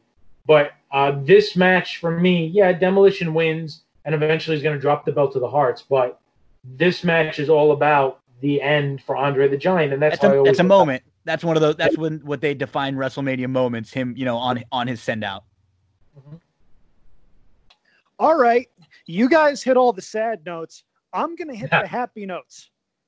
The happy note here being that Demolition has their theme music for this match. Yeah. If you go back to WrestleMania 7, our recap, my main beef with the Demolition match there was no Rick Derringer music.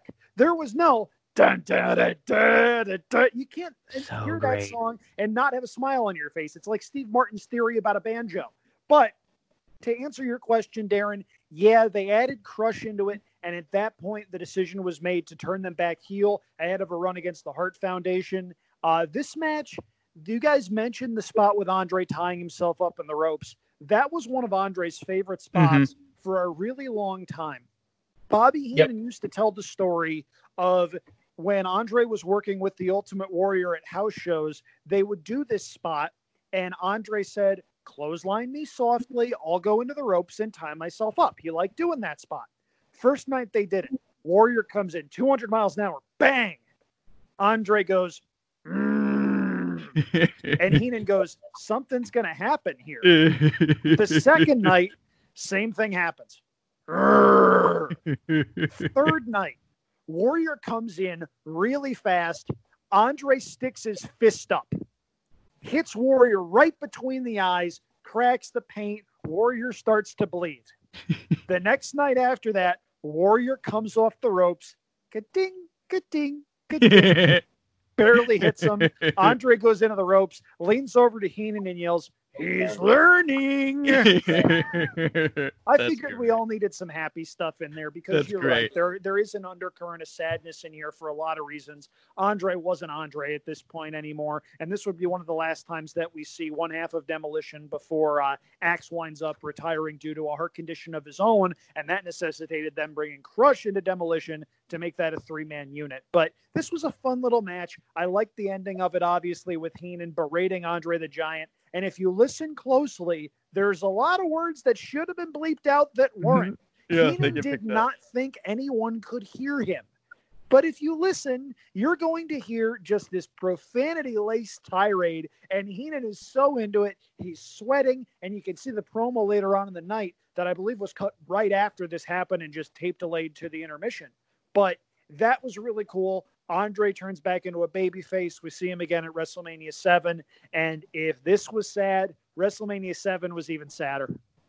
Yeah, no question. And by the way, you talked about the booking and some of it being questionable.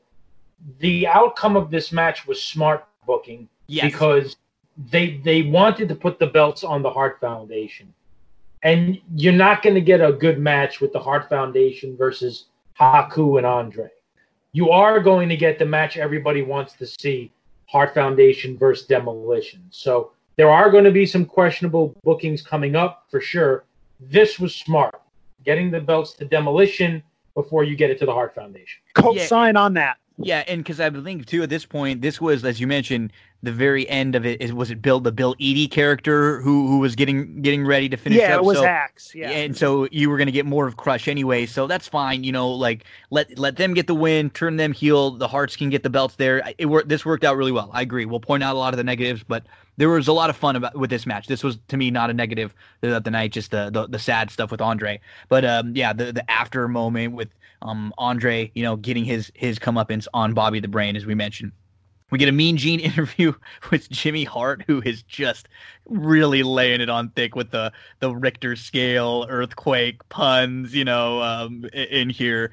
He's getting earthquake, built up, as you were mentioning too, Andrew. This was like another one of the heels that Ultimate Warrior had to work with kind of at the time, who was just like, like he's just like other interchangeable heel. There's nothing special about him whatsoever. And we got him Earthquake versus Hercules, and Hercules is now a babyface. I believe at one point they even tried to, team Hercules up with the Mega Powers, and he was kind of like a quote unquote third Mega Power in some different spots with Macho and Hogan years back. But Hercules has been a mainstay at these early WrestleManias, and he's kind of another one of those like good hands. You rarely see him winning matches though. When you see Hercules show up, but he can give you like a decent, okay, couple minute match. But this was just, this was one of those things, another like 3-4 minute squash. It went just over 4 minutes. We're building Earthquake up. He's going to be facing Hulk Hogan in that like double main event at SummerSlam later this year. I don't know if you know this, Gino. Andrew loves big men that can move. I try to keep it a secret. I really, truly do. And you know what? We're going to get into this in a little bit, but because I'm such a nice, generous guy, I'm going to let Darren go because I'm going to naturally do the thing that you can probably print a T-shirt of at this point. Yeah. I mean, look, Hercules is what he is in the ring. I think Tenta / Earthquake does a fine job with him, gets what he can out of him here. You get a couple of power moves. You get the Greco-Roman thing. You get Hercules popping off of the ropes, trying to knock Earthquake down. Everybody kind of teetering with him a bit. That he actually gets the crowd going when he's going to knock him down after like the third one. And of course, Earthquake goes down to a knee, and Hercules is like, yeah, I'm gonna put the Nelson on him, and so on and so forth. And we all know that that's not going to happen. Then he tries to pick him up and with a I don't even know what you would call it. I don't know if it was like going to be an F5 or an A or whatever the heck to do, but that was obviously not going to work. And then that's the end. But I mean, at this point of his career, his singles career, Hercules is being used to put over heels. This is what Earthquake needs to kind of launch him into his feud with Hogan, which is coming up. You get the non-bicep muscle flex from Earthquake that he loved to do. And the match is over. But I mean, it serves the purpose. It puts Earthquake over, and it gets him into the spot he needs to be to set up the feud with Hogan. Into the summer. I want to say that I love this match just to hear Darren's reaction, but my feelings on this are pretty similar to your guys. Hercules, better worker than I remember him being, and I said that about his WrestleMania 3 match. The 3 match, yep, yeah. I remember him being a musclehead that worked a lot of bad matches with the Ultimate Warrior when Warrior was coming up, but he could work when he wanted to. Earthquake was coming up. They needed to build a heel. Hey, let's give him a win over Hercules at WrestleMania. That'll give him some momentum. And then he came back out again later to deal with Hacksaw Jim Duggan. We can talk about that in a little bit when it happens. Not a lot to this match except Earthquake gets busted up. He's bleeding from the mouth at the end of the match, and I couldn't tell whether he got stiffed or there was a botch or whatever. But that's something that you notice when he's going for the splash. There's blood coming out of his mouth. And I thought that was actually a pretty cool visual because this was a big guy. And it's one of those things where it sounds like a cheesy line from a Western where someone makes someone taste their own blood and then they're in for hell. Earthquake winds up winning here. Right result, given that they were trying to build him up. We then go to Rona Barrett, who was like a gossip reporter at the time. She interviews Miss Elizabeth. And we haven't really seen a whole heck of a lot of Miss Elizabeth since WrestleMania 5. She was around a little bit afterwards with Hogan and stuff, but not a whole lot on TV and with that Mega Powers match. So they talked to her, kind of ask what she's up to, and she says she's going to be back very soon. Then we get the setup for Brutus the Barber Beefcake versus Mr. Perfect. Brutus is backstage. He has a little promo. He says he's going to cut up the perfect record of Mr. Perfect. And man, I one thing that I knew going back, and watching a lot of these, 88 through 92, 93, Brutus is damn over. Man, Brutus was really over. The crowd loved this guy. They loved the barber gimmick. It worked for him. He was wearing, colorful outfits and things here and there. Big pop coming in. And this match ends up going 7 minutes and 45 seconds. And it was quick for a while early, slowed down a little bit. There's the Genius out there with Mr. Perfect. So he's kind of doing his thing outside of the ring. He's getting involved here and there, using that steel scroll. And I kind of forgot, really, that, Perfect is got the advantage late. He's kind of holding him over. It really looks like he's just having his way with Brutus, and he can get the win anytime he wants.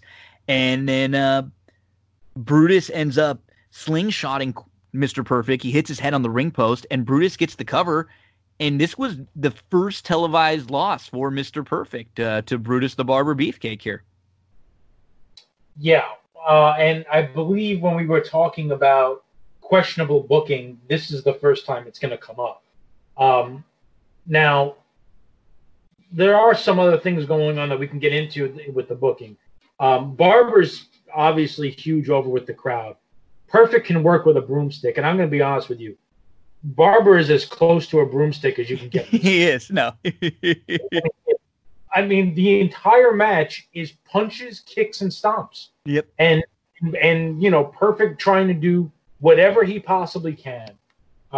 Having him lose off of a slingshot, his first actual loss, quote unquote, in canon, even though he had been losing to Warrior in house matches leading up to this. But that's fine. We know how that works. If it didn't happen on TV, it didn't happen back then. We know.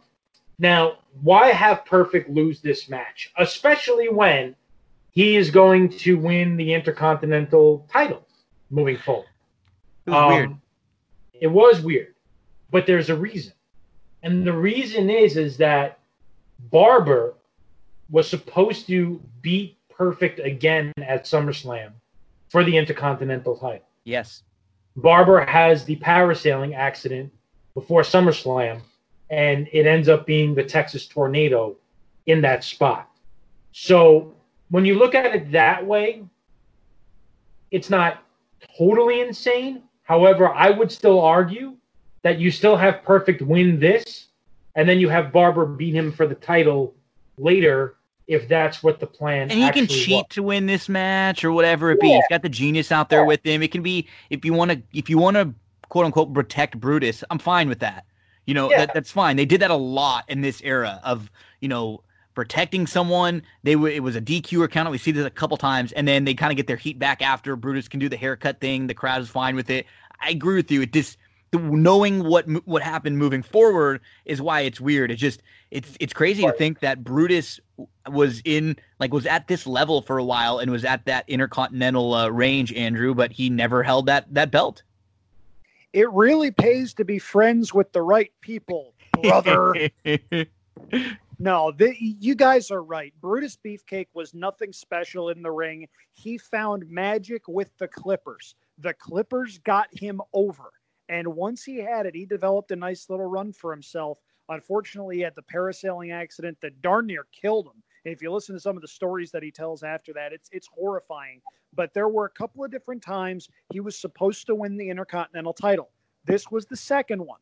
The first, if you believe some of the stories floating around at the time, was SummerSlam a couple of years prior to that. He gets hurt, and the Ultimate Warrior beats the Honky Tonk Man in 27 seconds.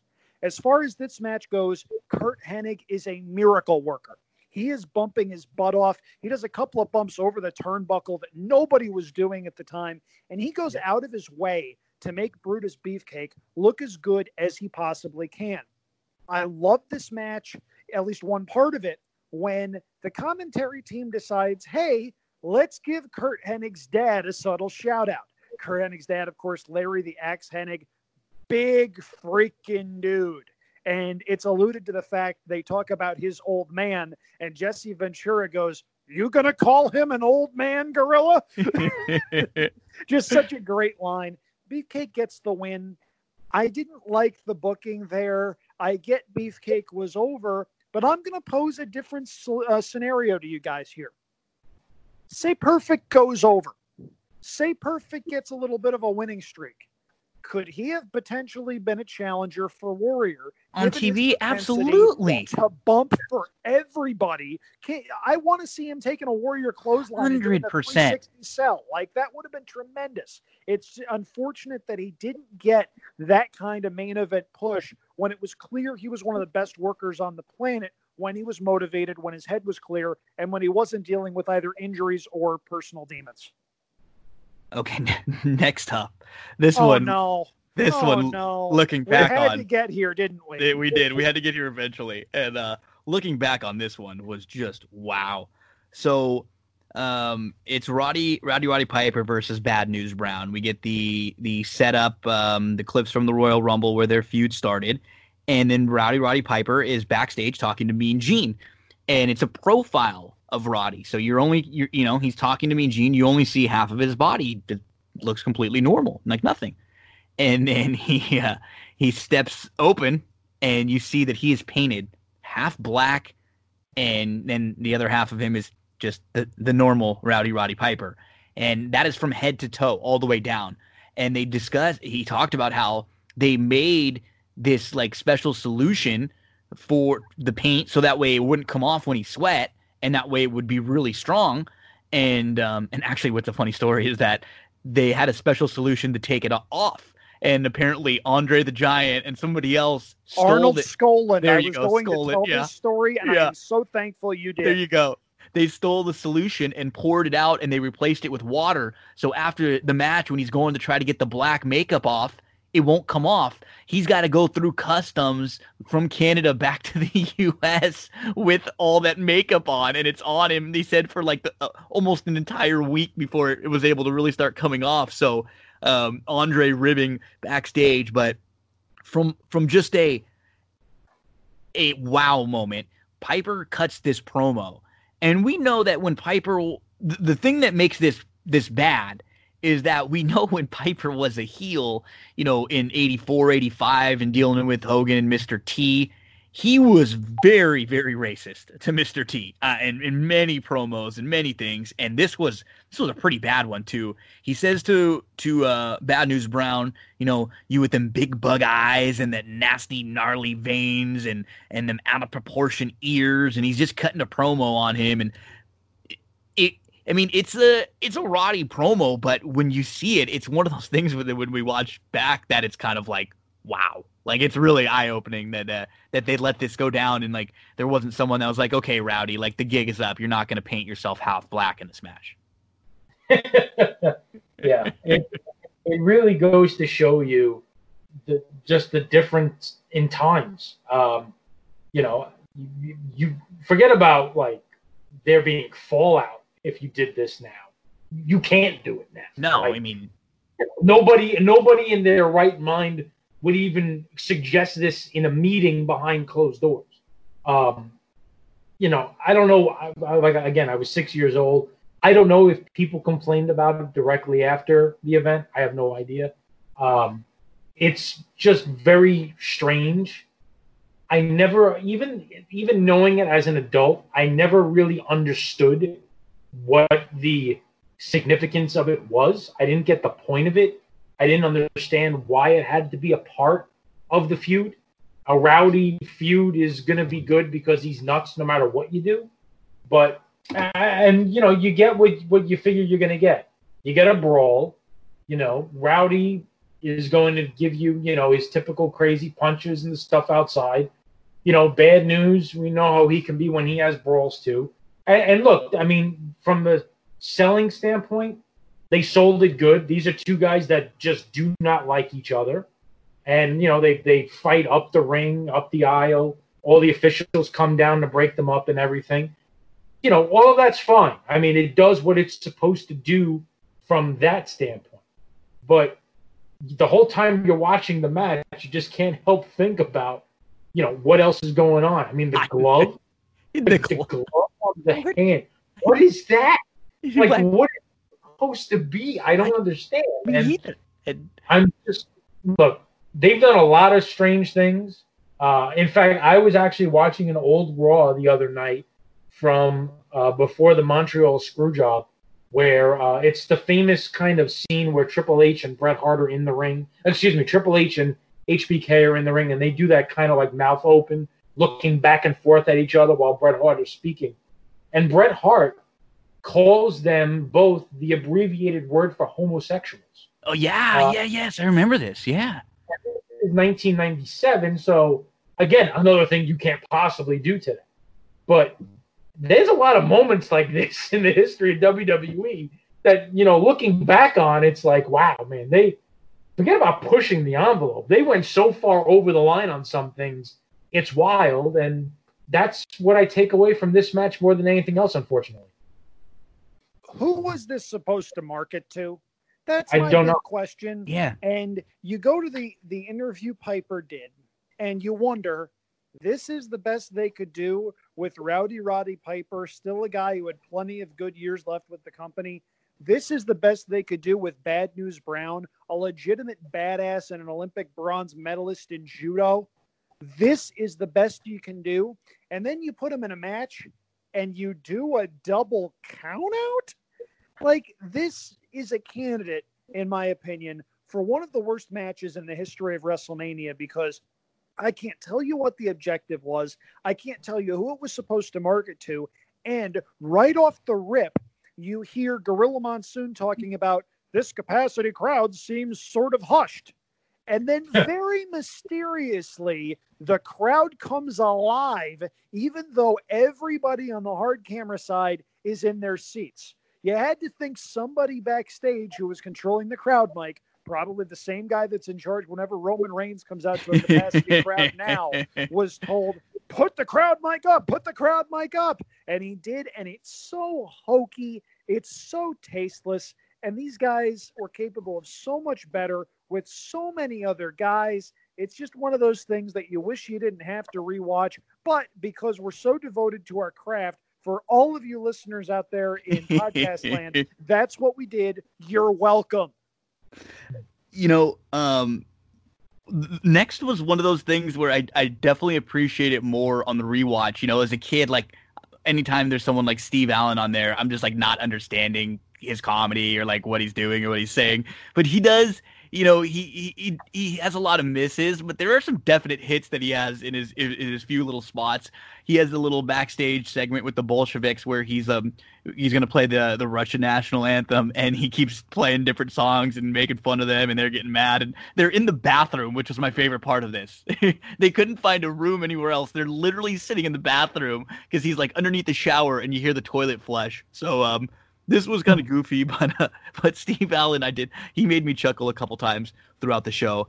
And then we just got, an absolute squash. This was, okay, hey, the Hearts are going to be the next team. We're building them up. We're for demolition now.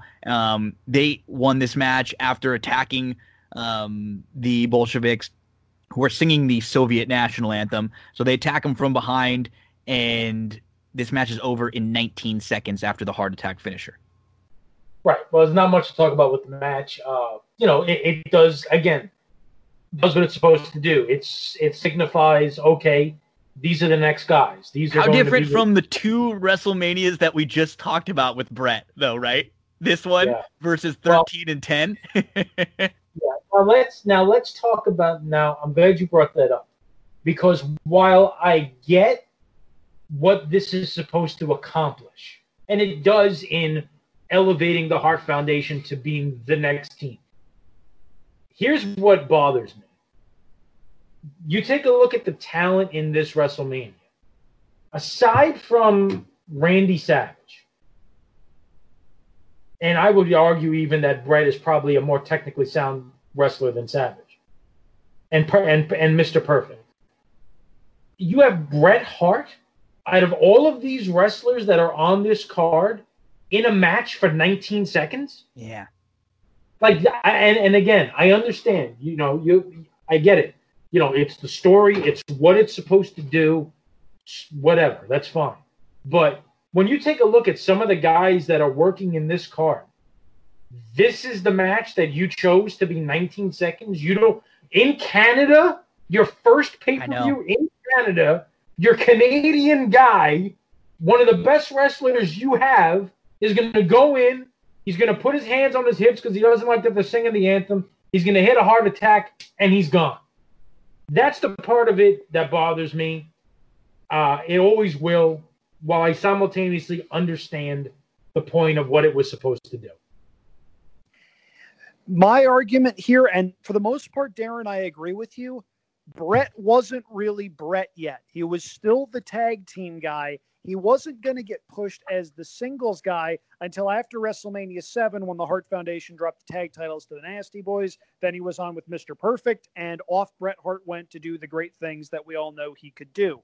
But I like this for what it was. Bret was the Canada guy, and they give him a squash match win. I mean, you look at the Russians, you weren't going to be able to do a whole heck of a lot with these guys at this point. Nikolai Volkov was pretty well washed up. He could sing, but that was about all he could do. It's a one-bump match, and that's ultimately all they were going to be good for, to give them a payday. Brett looks really good. Jim Neidhart looks really good. And you've got the challengers for Demolition lined up.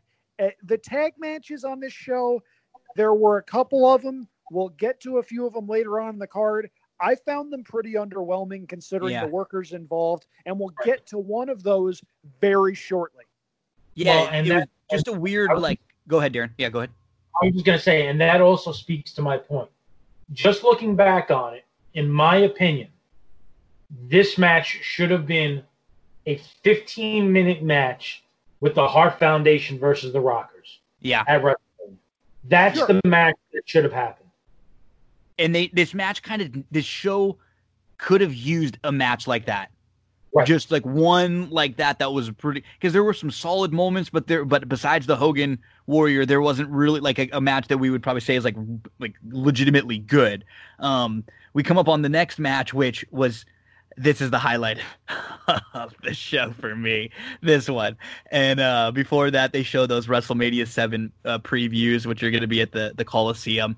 And we get Tito Santana, who cuts a little promo backstage before his match with the Barbarian, and Jesse is drooling and foaming at the mouth as Chico Santana comes walking down the ring. He is just ready to absolutely unload on Chico. He is not out for 2 seconds, and Jesse says to Gorilla, "Don't you love Chico's music? It reminds me of the Blue Note Club in Tijuana." And Gorilla says, I think you must have picked something up down there, huh, Jess? And oh, yeah, I picked something up, a few things up. Let's start with Juanita. And he starts listing girls' names, which is just amazing. He also says that if Chico had been smart, he would have sent the Barbarian some of that food, because we could have counted on a count out in 2 minutes. The Barbarian would have had to leave the ring. It would have been called Chico's Revenge. I mean, he was just laying it on here with the puns. A Gorilla, ever eat one of Chico's enchiladas? You're not normal for a week. Gorilla said the food, he likes that food, but it doesn't like him back. I mean, to me, that's what stood out about this. This was 4 minutes. They're trying to build up the Barbarian as a new heel, new member of the Heenan family. He, at one point, was a contender for the WCW Heavyweight Championship, I believe, against Ron Simmons, like not too long after this, like just about a year and a half, 2 years. And this was, Tito's good in the ring. He's always going to do a pretty good job with what he has. This is 4 minutes. He gets a little bit of offense. It's not like a complete squash. Tito does get a lot in this match, but the point of it is to kind of show that the Barbarian is this new big up-and-coming guy. And my final favorite line that I have to say before I hand it off to Darren, Gorilla says, "Tito can knock you out with a flying forearm," and Jesse says, "A burrito too." Yeah, I don't know if they were all off the cuff or if he just had like a piece of paper, just like, and you could, as he says them, just starts crossing them off. Got that one. Juanita got that one. There's the burrito line. How many Chicos? 3, 4? I got to get up to 7. Throw another one here. I mean, he just unleashes. And again, it's more stuff that you could never do today. You could never do it today. Back then, But yeah, you touched on all that. The one thing that I took away from this match, so this is really just about a month or two after they split up Powers of Pain. Mm-hmm. They did a whole thing where Fuji said that they sold the contracts and so on and so forth. Now, the weird thing about this was, after this match, I thought they had positioned Barbarian to get a real push. I agree. Big, good-looking guy. And then he kind of doesn't do anything. Like, I don't remember him doing much of anything throughout 1990. I know in Survivor Series, later on, he actually ends up in a big spot. He ends up on the team against, the Hulkamaniacs, in a big spot in Survivor Series. And then, he has a match against the Big Boss Man at Royal Rumble 91 that he loses. And he kind of just, that's it. I mean, so that's the singles career for the Barbarian never really amounts to much. I did see him a couple of times in house shows. And he would win against, small guys, or I don't even remember who he would wrestle. He wasn't even putting over like, faces at that time. So he was getting a house show push, and the only thing I could think of is that the reaction at the house show was just lukewarm, and maybe they balked at the idea of pushing him. But and that's I take the one thing I take away from this match is he's set up to go on a push, gets the annual win over Tito at WrestleMania, delivers a vicious clothesline off the top rope for the finisher where Tito does a great sell, flips over on his neck, and then this is kind of it from here for the Barbarian for a while. The Barbarian stuck around in WWF, and he was on the roster for the Royal Rumble where Flair won the title, because I remember Gorilla Monsoon's terrific line that he uttered solely to tick off Bobby Heenan in this hushed, subtle, worried tone. Barbarian doesn't like Flair. So he was still there, and he wound up in WCW where he was part of the Dungeon of Doom and ultimately part of a tag team with a guy he had tagged with before, except instead of the Powers of Pain, they were the Faces of Fear. Alliteration for you folks out there. This match was what it was. Tito Santana was a really good hand. I really hope he was in on all the stuff Gorilla. He had to have been, right? Saying. Yeah. He had to have been. But at the same time, you wonder if he watched some of the tapes back and walked up to the guys later and went, "Did you really have to say that?" That hard. It's so funny. But again, it's stuff you can't do now. You can't get within a toll call of that now. It's just stuff that's incomprehensible 30 years later. For its time, it was funny, and you could tell Jesse was licking his chops. And he was pumped up for the next match, too. It was like it carried on over, because it was like his two favorite were literally back-to-back, where he just got to say everything he wanted to say. So the Barbarian gets the win, 4 minutes and 33 seconds here. And then we get the build-up to the first ever. They were really laying it on that it was the first ever mixed tag match. We have Dusty Rhodes and Sapphire versus King Macho King Randy Savage at the time, and the Sensational Queen Sherry. So Dusty and Sapphire, they cut a little promo. They talk about how they have the crown jewel. There was a surprise for this match. Nobody knew what that meant.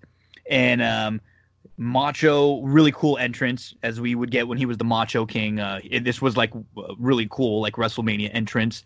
And then Dusty comes down, and he says that he's got a surprise, and he brings out Miss Elizabeth. So Miss Elizabeth is the surprise here. But before we even get to that, Jesse is just same thing. It's like he's waiting for Sapphire to come out, and he at one point right off the bat they announced the weights when Jesse and that was savage. They're walking down and they announced the weight of Dusty Rhodes and Sapphire together. And he is flabbergasted that they are announced at 465. He says Sapphire is 250 by herself. So what? That means Dusty Rhodes 200? I mean, 565, maybe I could believe this. So he is just hilarious. Gorilla at one point says Savage and Sherry are going to have their hands full, and he says literally tons of fun. and he says Sherry looks like she's wearing something from Snow White, and Jesse says, and the other two are two of the seven dwarves. I mean, he was just loving this. He was talking about how Elizabeth loves the camera, and then he just literally says, "Do I really have to look at Sapphire?" I mean, he just like, hasn't Sapphire ever heard of Slim Fast? I mean, could you imagine doing this like in this day and age with like, I mean, he says, this, and then he starts explaining the rules. This is the first ever mixed tag match. He's explaining the rules. He says, the men can only face the men when there's a tag. The women face the women. He says, which I don't really understand with all the women's empowerment stuff out there. I'd love to see Macho versus Sapphire in here. I mean, these two matches, like looking back, might have been two of the more controversial ones because of the thing, but he was having a blast. And at the time, like we said, it's so weird because it's not like, it's just it's like eye-opening to see how much things have changed. This isn't 50 years ago. I mean, this is 30 years ago. And I I mean, we get a fun, but this was another like match that if we got Macho versus Dusty here for like 15, they could have had a really good match. You know, even Dusty could still go at this point in the right match with the right person. He could, but their feud was more kind of about the story. It was Miss Elizabeth, and then DiBiase got involved later with the Sapphire stuff. So this was more of the fun. This wasn't what we had kind of gotten used to with Macho the previous few years, where he was involved in some really good matches and some manias kind of built around him. But this was, you know, WrestleMania moment to get Elizabeth out there, who actually kind of got involved. We didn't see Elizabeth really get involved in matches. You know, like I remember, you know, she took her skirt off the one time and would maybe distract someone, but we rarely saw her actually like use her hands or push someone. And she did that, and that kind of set up the victory here at 7 minutes and 52 seconds. So Dusty Rhodes and Sapphire get the win, and they're able to celebrate with the Miss Elizabeth afterwards.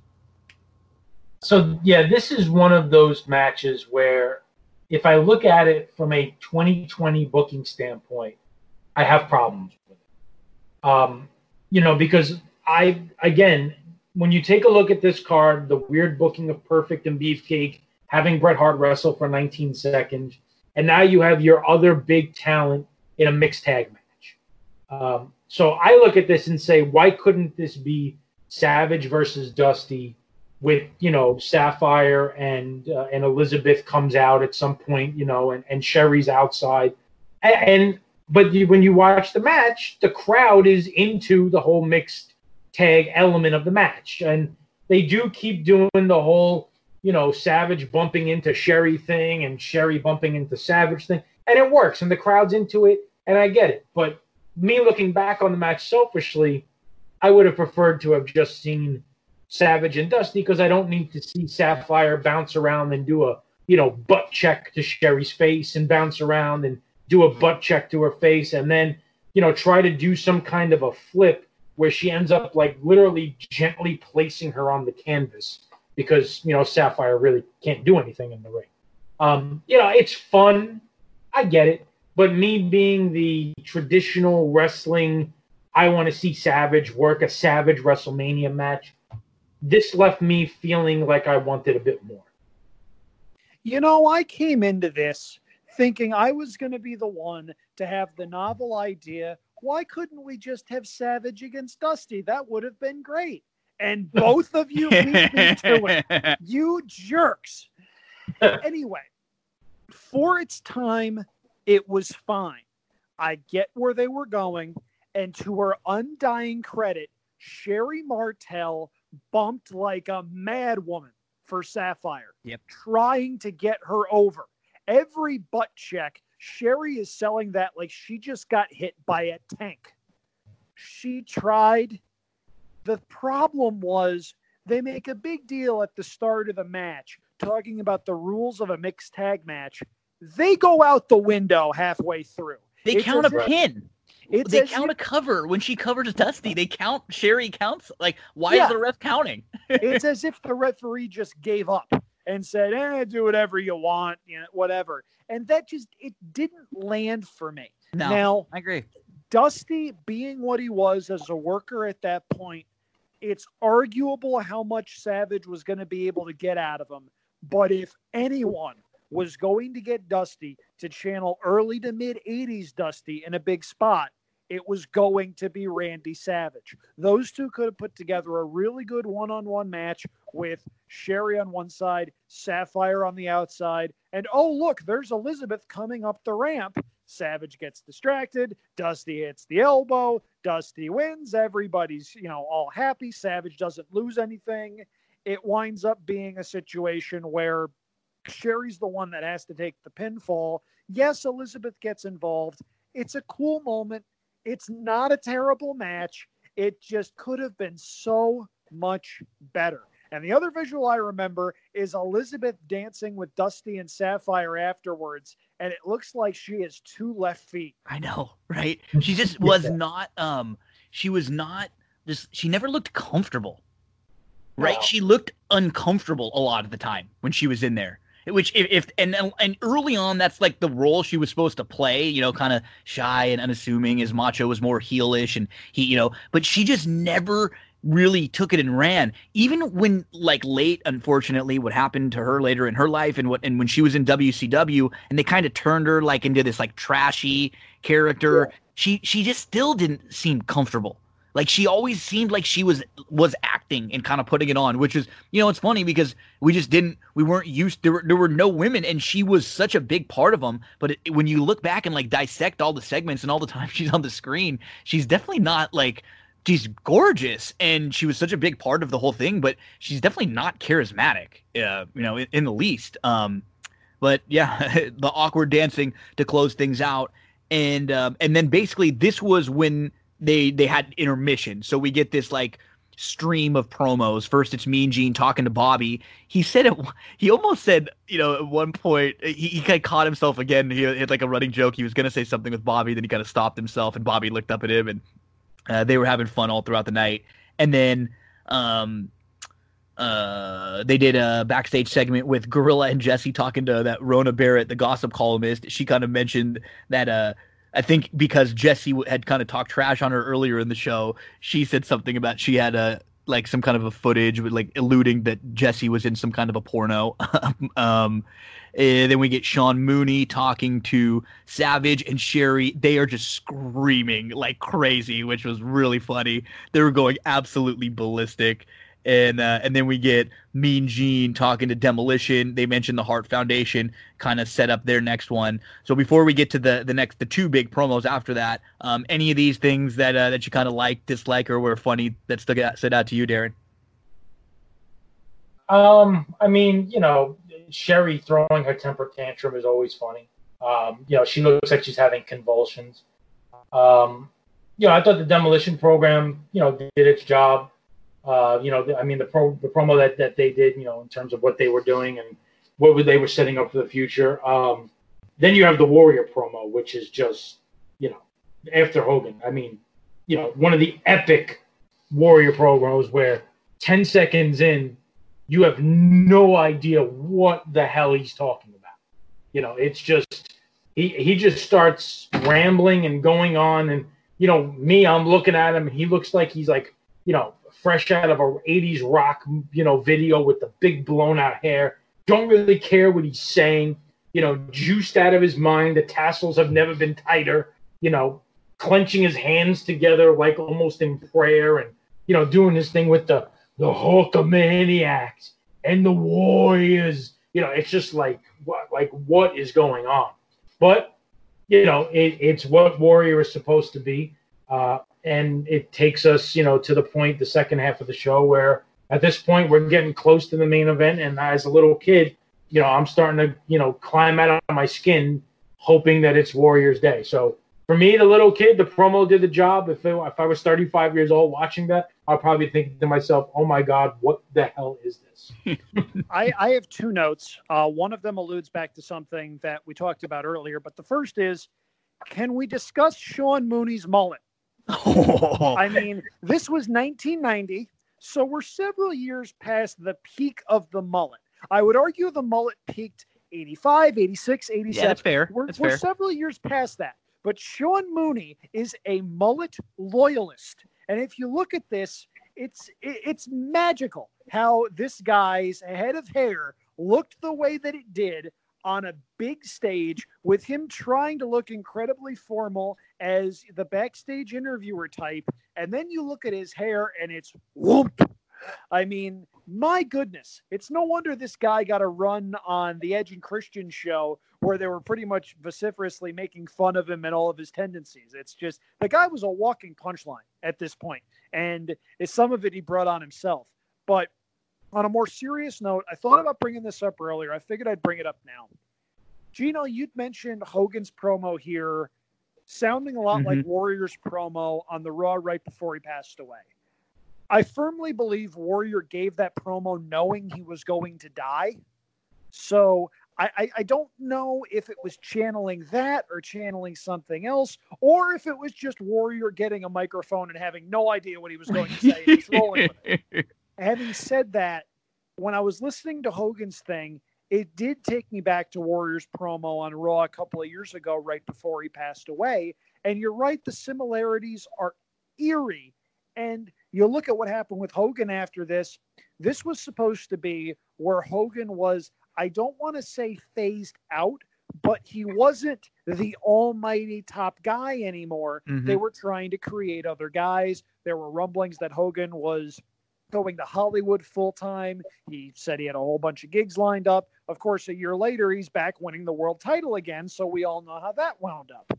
But it's weird, and the more you listen to these promos, the more you go down into a rabbit hole trying to figure out what the heck are these people saying? And the moment you start rationalizing why they make sense, you need to shut your TV off.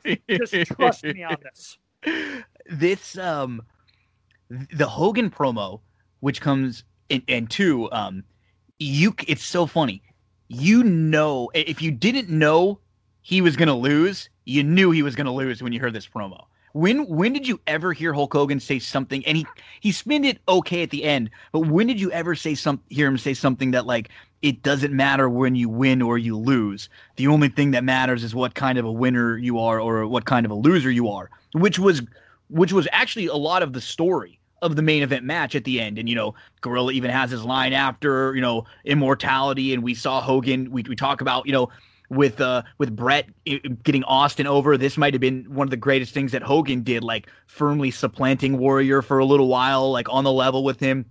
But it's weird knowing that he's going to lose. It's like you heard that promo and it's like, he's going to lose. You know, you could just tell not knowing how Hogan felt about it at the time, you know, who knows, but it's not like he did his part beautifully, like as well as he possibly could.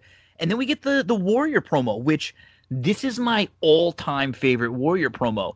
I think because when we talk about the Warrior promos overall, they're all, for the most part, pretty gibberish. But the first, like, half of this one is actually, like, a pretty good, like, rebuttal to Hogan and pretty kind of, like, focused. I don't recall him rarely cutting promos on the individuals that he was going to wrestle. It was more like he would cut a promo on, oh, the Warriors are following me and here we come, you know, that kind of a thing.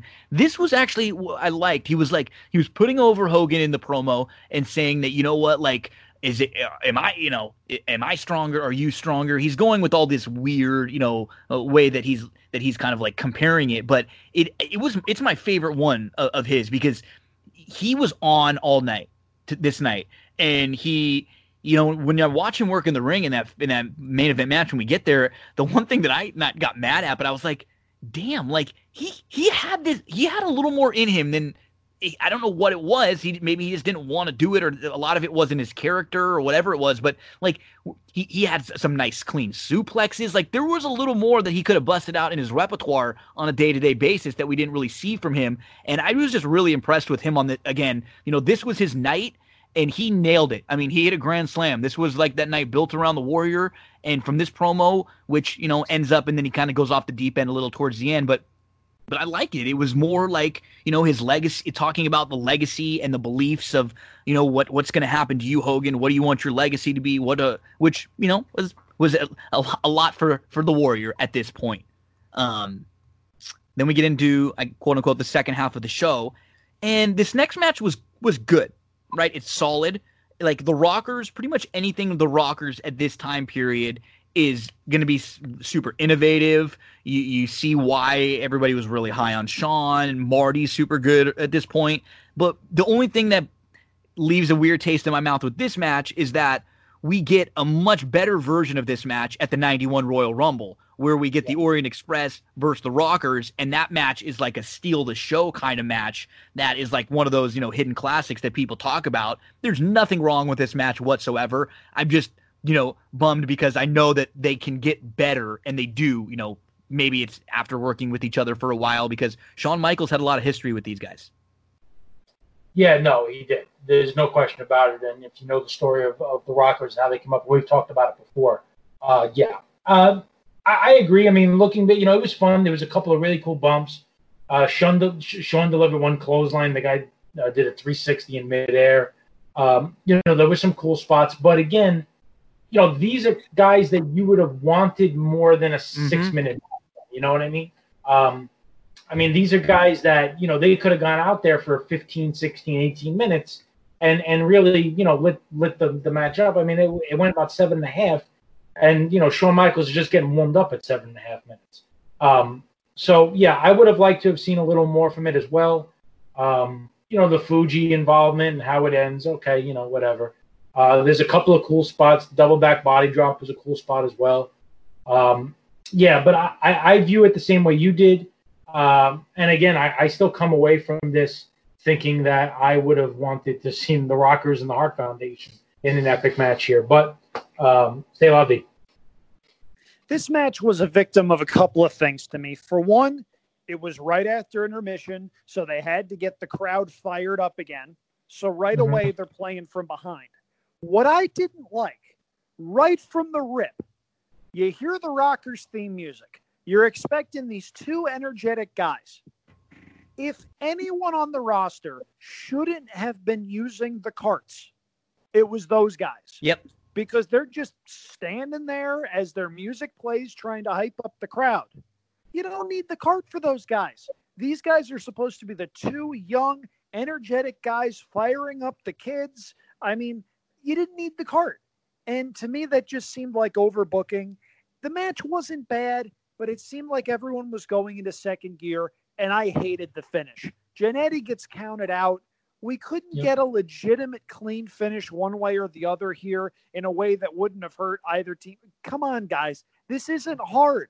I don't understand the need to have that kind of a finish at WrestleMania for what is essentially a second opening match. They were just trying to protect everyone on this show. You know what I mean? A crowd that wants to cheer these things. Are you really trying to protect the Orient freaking Express?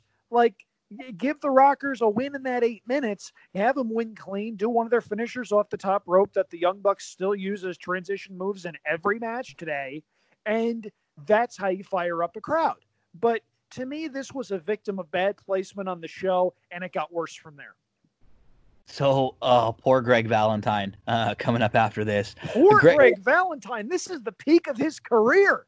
Greg Valentine, who, was always a solid worker, Intercontinental Champion. He had some good, his 80s into the beginning part of the 90s.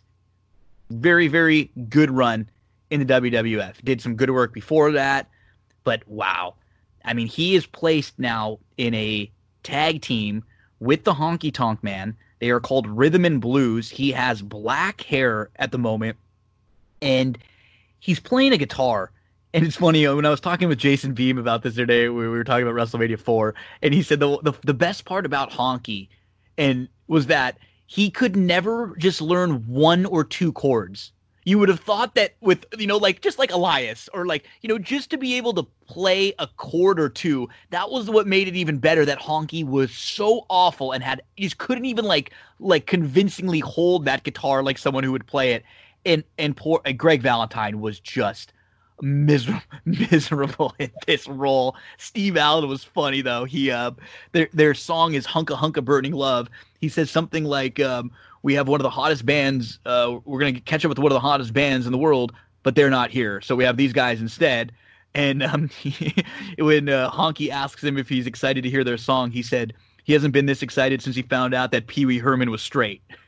So this was just we're going to see them in a minute, and we'll talk about that when they come out in the ring, Rhythm and Blues. Up next, we got Hacksaw Jim Duggan versus Dino Bravo with Jimmy Hart and Earthquake. And right away, Gorilla has to let us know that Earthquake shouldn't be out there because he cannot have a manager's license and a wrestler's license simultaneously, Darren. Oh, the controversy. Always controversy.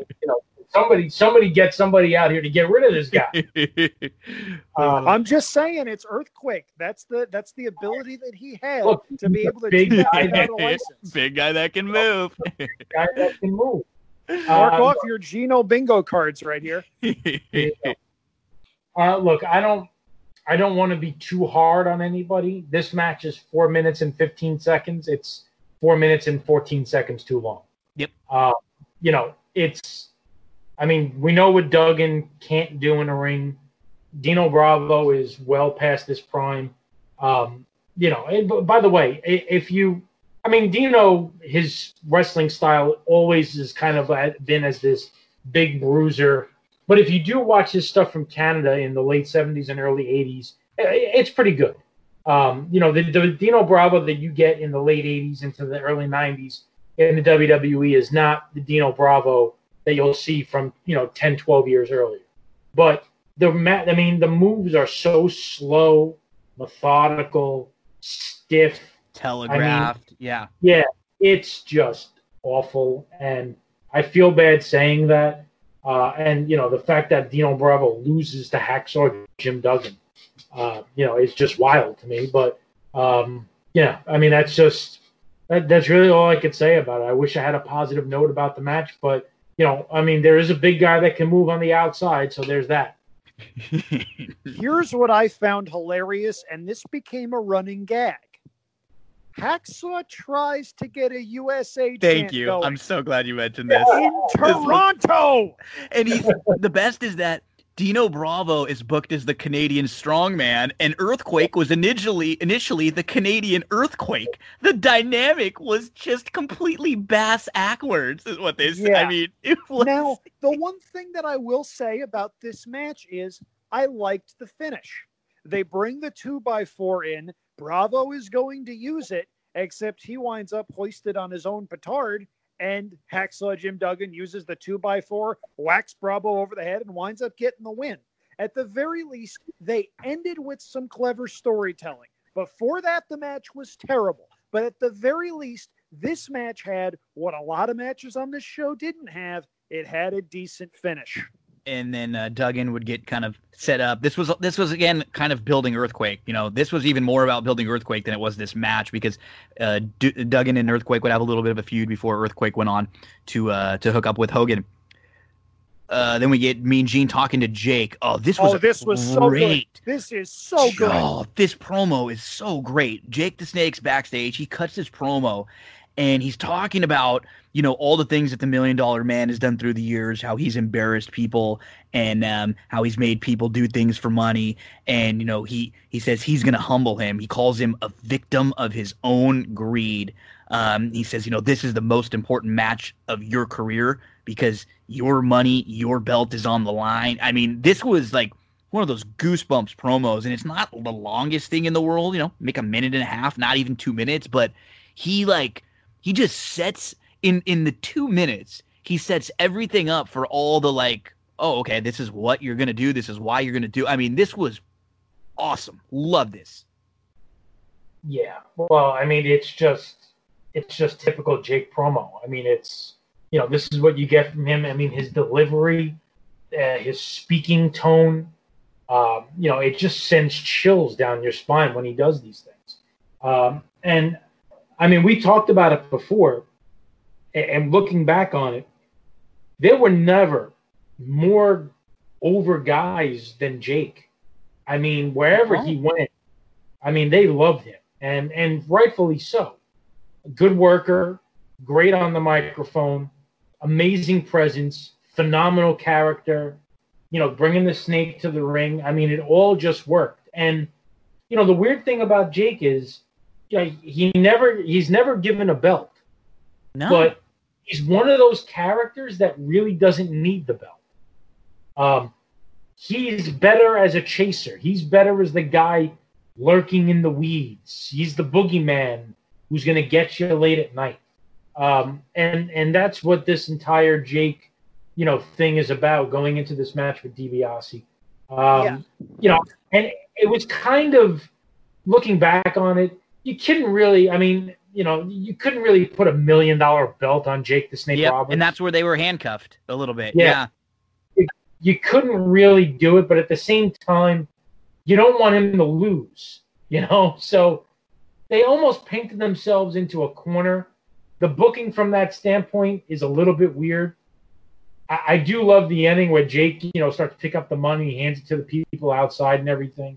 But yeah, I do think they kind of painted themselves into a corner with that, because the whole $1 million belt on Jake doesn't work, and Virgil takes off with the belt and everything. But it's a good match. You get the DDT at the end. You get the big pop from the DDT. By the way, one thing I never mentioned with Jake, and this is my last thing, and this is just a random thing. Don't ask me why, but for some reason, I loved his short arm clothesline. Oh, it's amazing. It's so great. It's such a simple move, and it's one of the things that Andrew says. You don't have to overcomplicate things.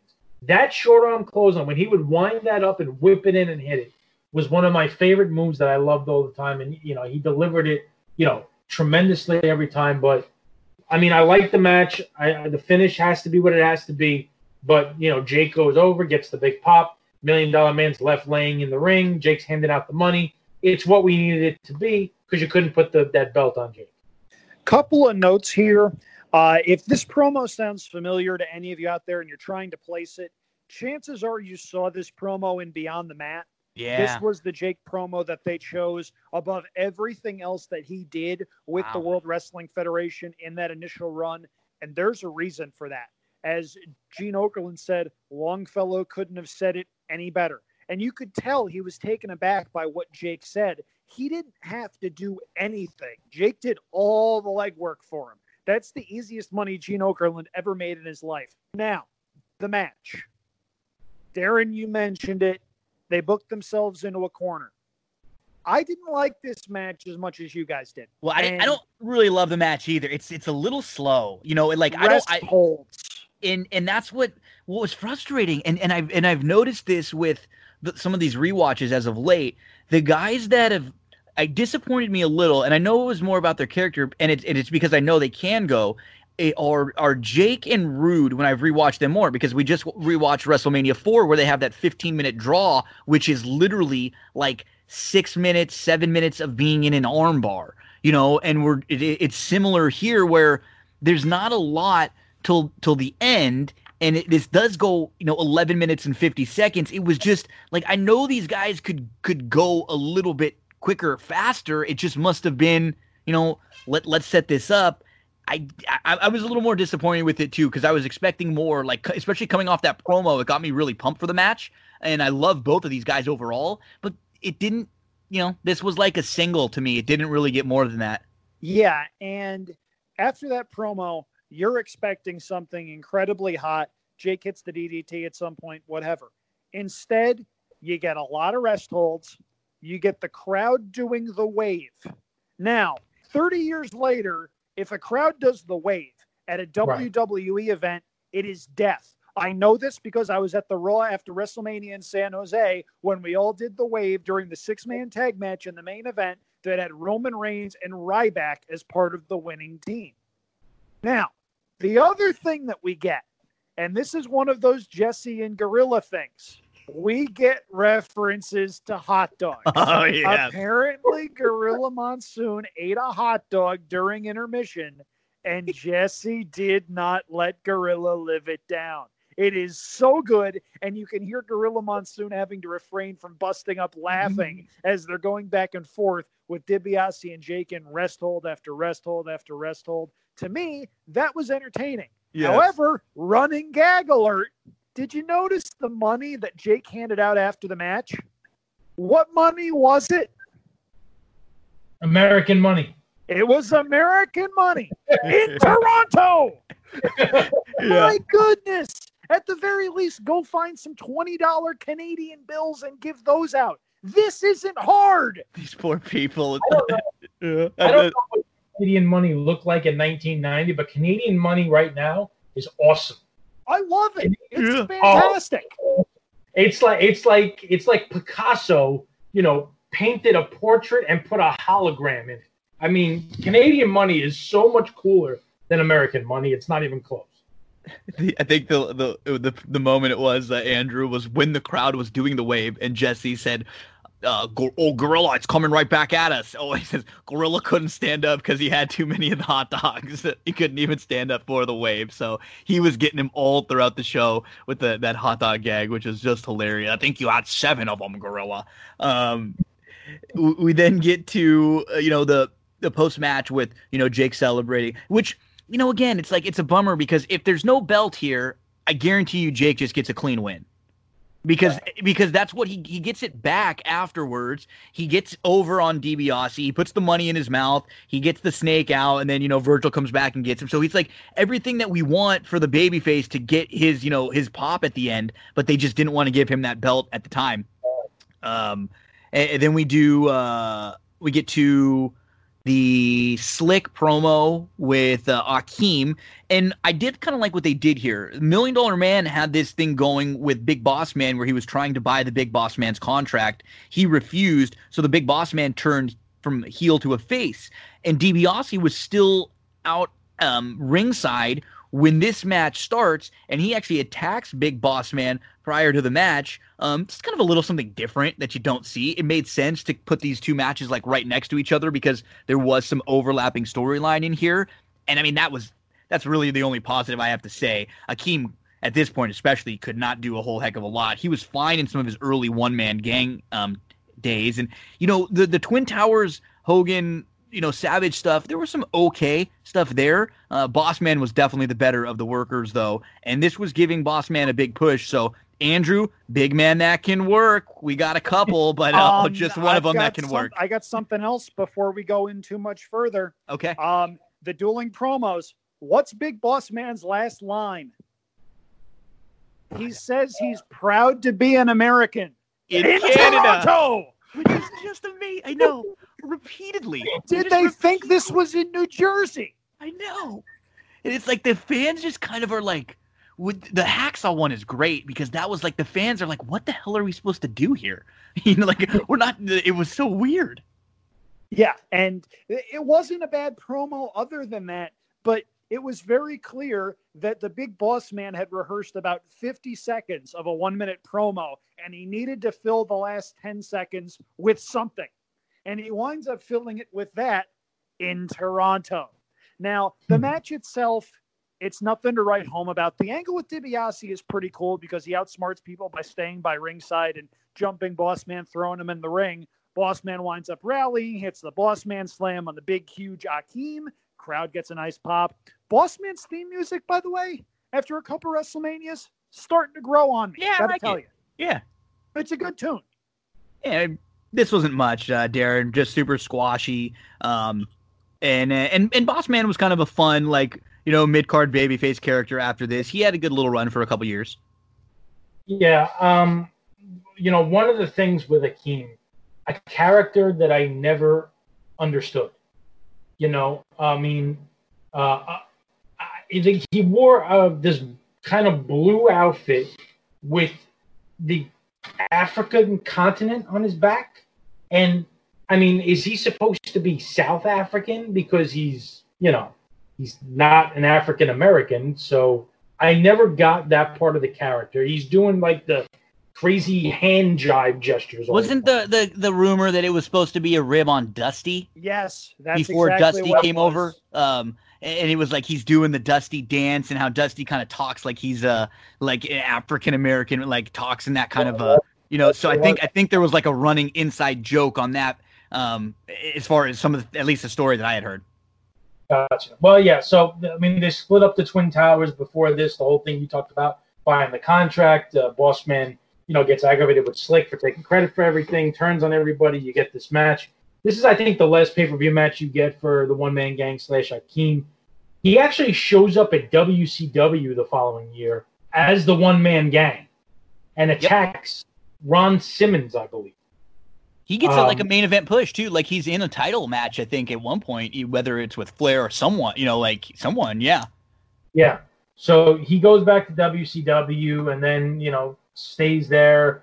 Shows back up again years later, and he has like a run, and then he starts doing the independent stuff again. But he was pretty well done here. But yeah, this is the start of Boss Man, getting the big push, gets a big win here, gonna move forward. He has some, big matches coming up in the not too distant future. They turn him face, and he's also one of those guys that doesn't get a belt as a singles wrestler, but he's super over. He's the Brutus, the Brutus category. I'd argue he should have been the Intercontinental Champion at WrestleMania 7. I think that should have been his moment. Mm-hmm. Yeah. Yeah. And by the way, to Andrew's point, SummerSlam 91, and again, there were some monstrous pops there when Bret won, when LOD won. But one of the biggest pops of the night was when Big Boss Man beat the Mountie, and the Mountie went off to the Slammer. That was that was a great feud too. That was fun. Great, yeah. So I mean, a huge over guy. I used to love his punches, those quick jabs. They always look like they caught flush. And I will give you this. Big Boss Man was a big guy that could move that I liked. We need to turn this into a drinking game for college students. I feel like some of them wouldn't last throughout an entire WrestleMania review. If you're out there and you want to take us up on the challenge, our Twitter DMs are open. There we go. We gotta figure something out for that for sure. We get to poor Mary Tyler Moore. So Sean Moody's in the crowd. He's interviewing and people. So is his mullet. Sean Moody's mullet is in the crowd.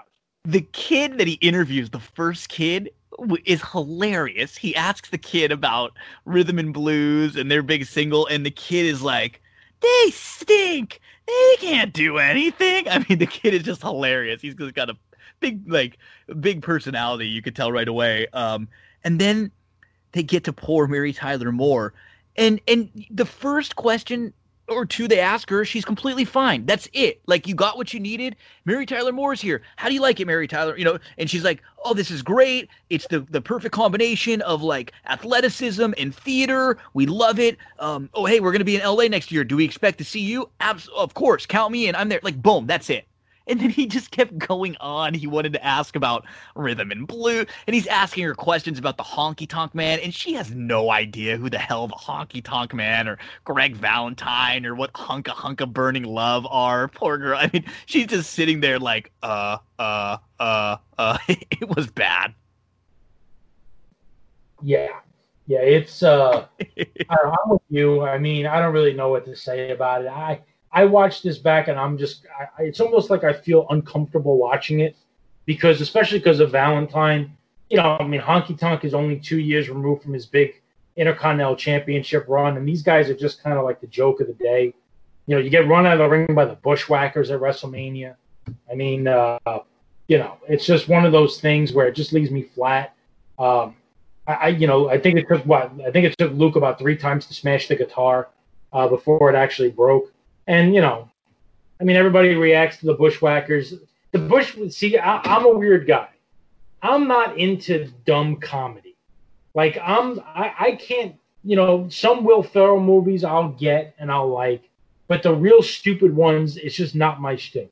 The Bushwhackers were just never my thing, And I even as a kid, I was not the kid walking around doing the Bushwhacker walk and, so you mean in the coronavirus world, you wouldn't want to get licked in the head by one of the Bushwhackers? Oh, no. even in a pre-coronavirus world, no. It just wasn't my thing. And this was, to be honest with you, when this spot came on, I went downstairs and made myself a cup of tea and didn't even pause it on the WWE Network. Okay, you're in trouble when the guy who had the best career out of anybody in this segment is the guy driving the Cadillac. Yep.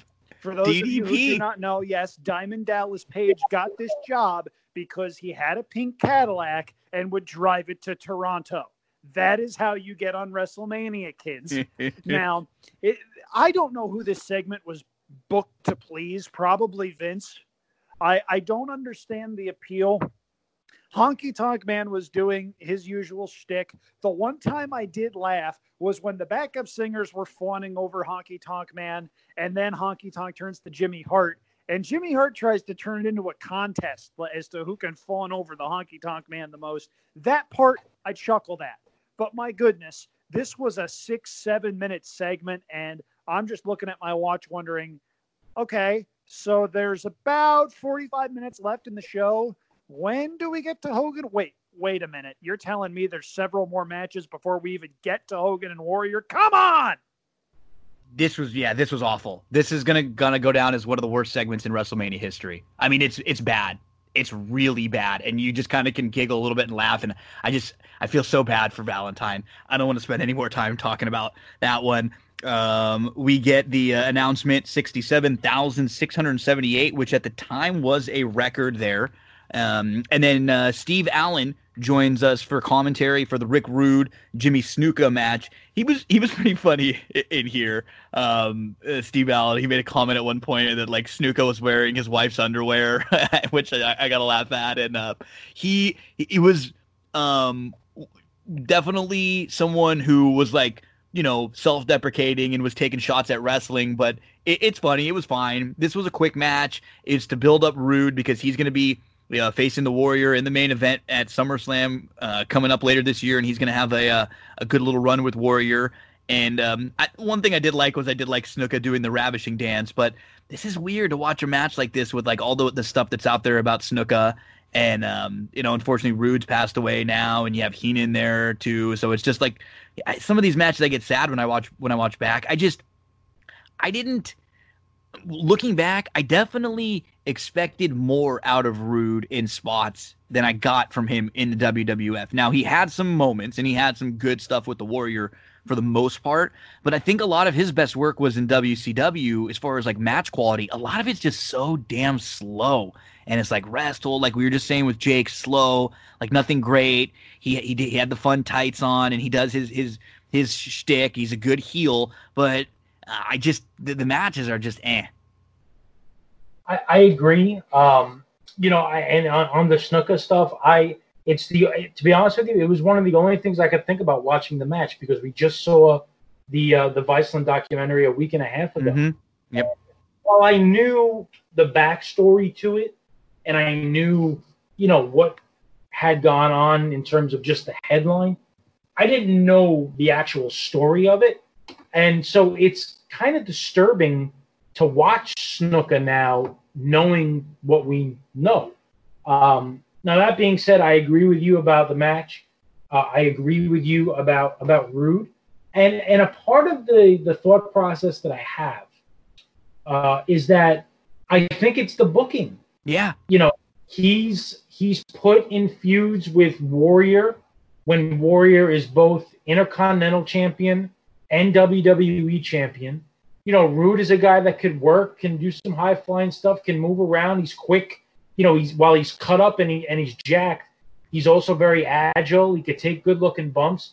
And, while the feud with Warrior was good, that's just not the guy that's going to give him the best matches. And when he goes to WCW after this, and keep in mind he also had a bit of a stint in All Japan.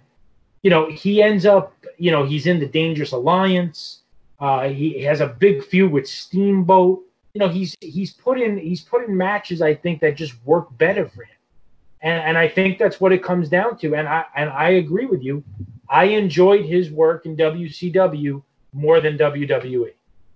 It's a different kind of work. Now, the thing that Rude had going for him that proved to be both a blessing and a curse is they discovered he and the Ultimate Warrior had this freakishly good chemistry. Yep. Which was awe-striking in large part because, depending on who you believe, those two did not like one another. Mm-hmm. There's stories of backstage fights where Rick Rude, a legit tough guy, was knocking Warrior out in one. Well, and I think Hogan didn't like him either. So you know what? Think like talking this out now with both, that may be why he didn't like it, or he didn't really succeed a whole lot at this era. I mean, if you're not, in quote unquote in bed with Hogan and Warrior, you're probably not going to be in great shape. Yeah, and he had his spot where he did a lot of really cool things. The stuff with Jake Roberts' wife on his tights, that's classic heel work right there. That's stuff that if MJF did it tomorrow, everybody on the internet would be talking about it. And to be honest, I wouldn't be shocked if somebody who's feuding with Cody Rhodes does that with Brandy as a throwback, because it would still work. But Rick Rude was a guy who, at least in WWF, didn't really get his fair shake as a worker. Mm-hmm. They realized that he had a lot of talent. They realized they could put him with pretty much anybody, but he wasn't all that big, and that hurt him a little bit.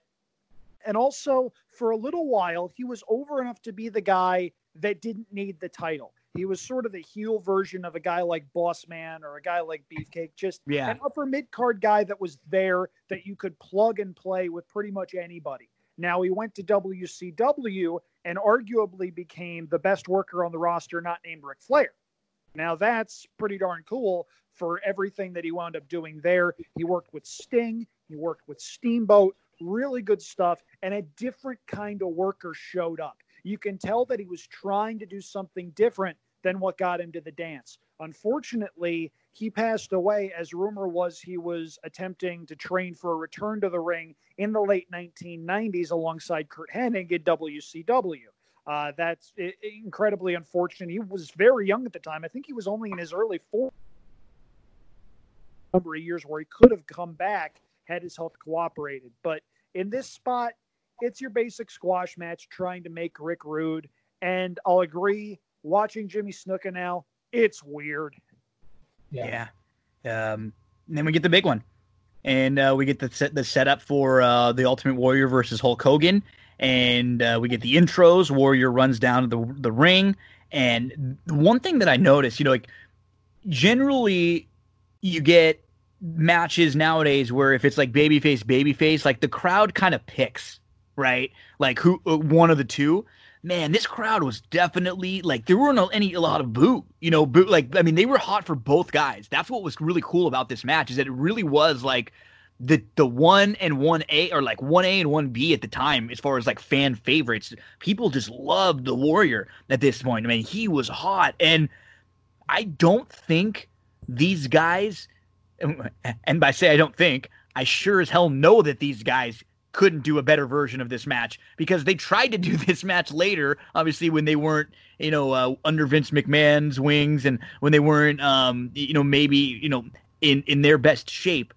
This match was damn good. I believe it won the Pro Wrestling Illustrated Match of the Year. This is quality. I mean, you see Warrior do things in this match that you only see him maybe do in like the Savage match and very other few matches, maybe a couple of the ones with Rude that you were mentioning, Andrew. This is good. We get all of the goofy big strongman spots. We get the stare down at the beginning. We get the test of strength. We get, the crisscross and the double clothesline. And then, Hogan gets looks like he's hurt a little bit and he's outside, and they both have the moment where it looks like they're going to do something kind of heelish, and Jesse is awesome, like telling the story all throughout this match. Like we can all pick out a bunch of Hulk and Ultimate Warrior matches that aren't that great. And, some people can say they like them or don't like them for some of their beliefs and some of the things that they have said. But on this particular night, just watching this particular match, it's similar to me like the Rock Hogan match almost. The crowd is just such a great compliment to this match. They make this match, not that it wasn't good. It was good. It's good just from like a work rate standpoint. It really is. But the crowd just elevates it so much. I mean, this is awesome. I mean, this is a blast. Even rewatching it now with much more of like I'm looking for a work rate, with based on what we see week in and week out. This is damn good, Darren. This was the night that made the Warrior, and this was a great night for Hogan. We even heard Jesse kind of at the end mentioning, when you get Jesse to go like babyface for a second or two, you've really done a good job. Yeah, no question about it. Everything you said is completely accurate. The match starts in a good way. The test of strength, feeling each other out, the two shoves, the Greco-Roman thing. I love the spot where he slams the Warrior and the Warrior pops back up and Hogan's like shell-shocked by it. And the back and forth with the crowd. One of the things I wanted to try to pick up on is whose corner were the majority of the people in? Mm-hmm. And I think it was pretty mixed. It was hard to tell. They both had their moments throughout the match. But when the Warrior gets Hogan up for the slam, I think that's the moment where you kind of see the crowd shift. Yep.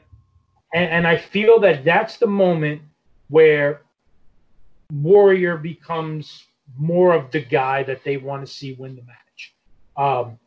And Jesse's phenomenal during that spot. There's a spot where Hogan, where Warrior gets him down and Jesse's going, who would have ever thought? Like with Hogan, being overpowered. The stuff with the injury, not an injury, not an early injury, can't end like this. It's just great commentary. Hogan selling the knee, the back and forth of the match, the false finishes are fantastic. Whoever scripted the finish to that match, where you get Warrior hits his finish, Hogan kicks out, Hulk's up. You think you're getting the leg. Holy crap, Hogan's actually going to win. Misses it. Warrior hits the splash, and he gets him just before he's able to kick out. I mean, it's booked perfectly. You could not have scripted this to come out any better.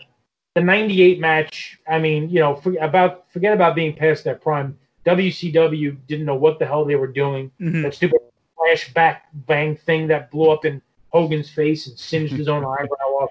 I mean, that's a match that I pretend like never happened.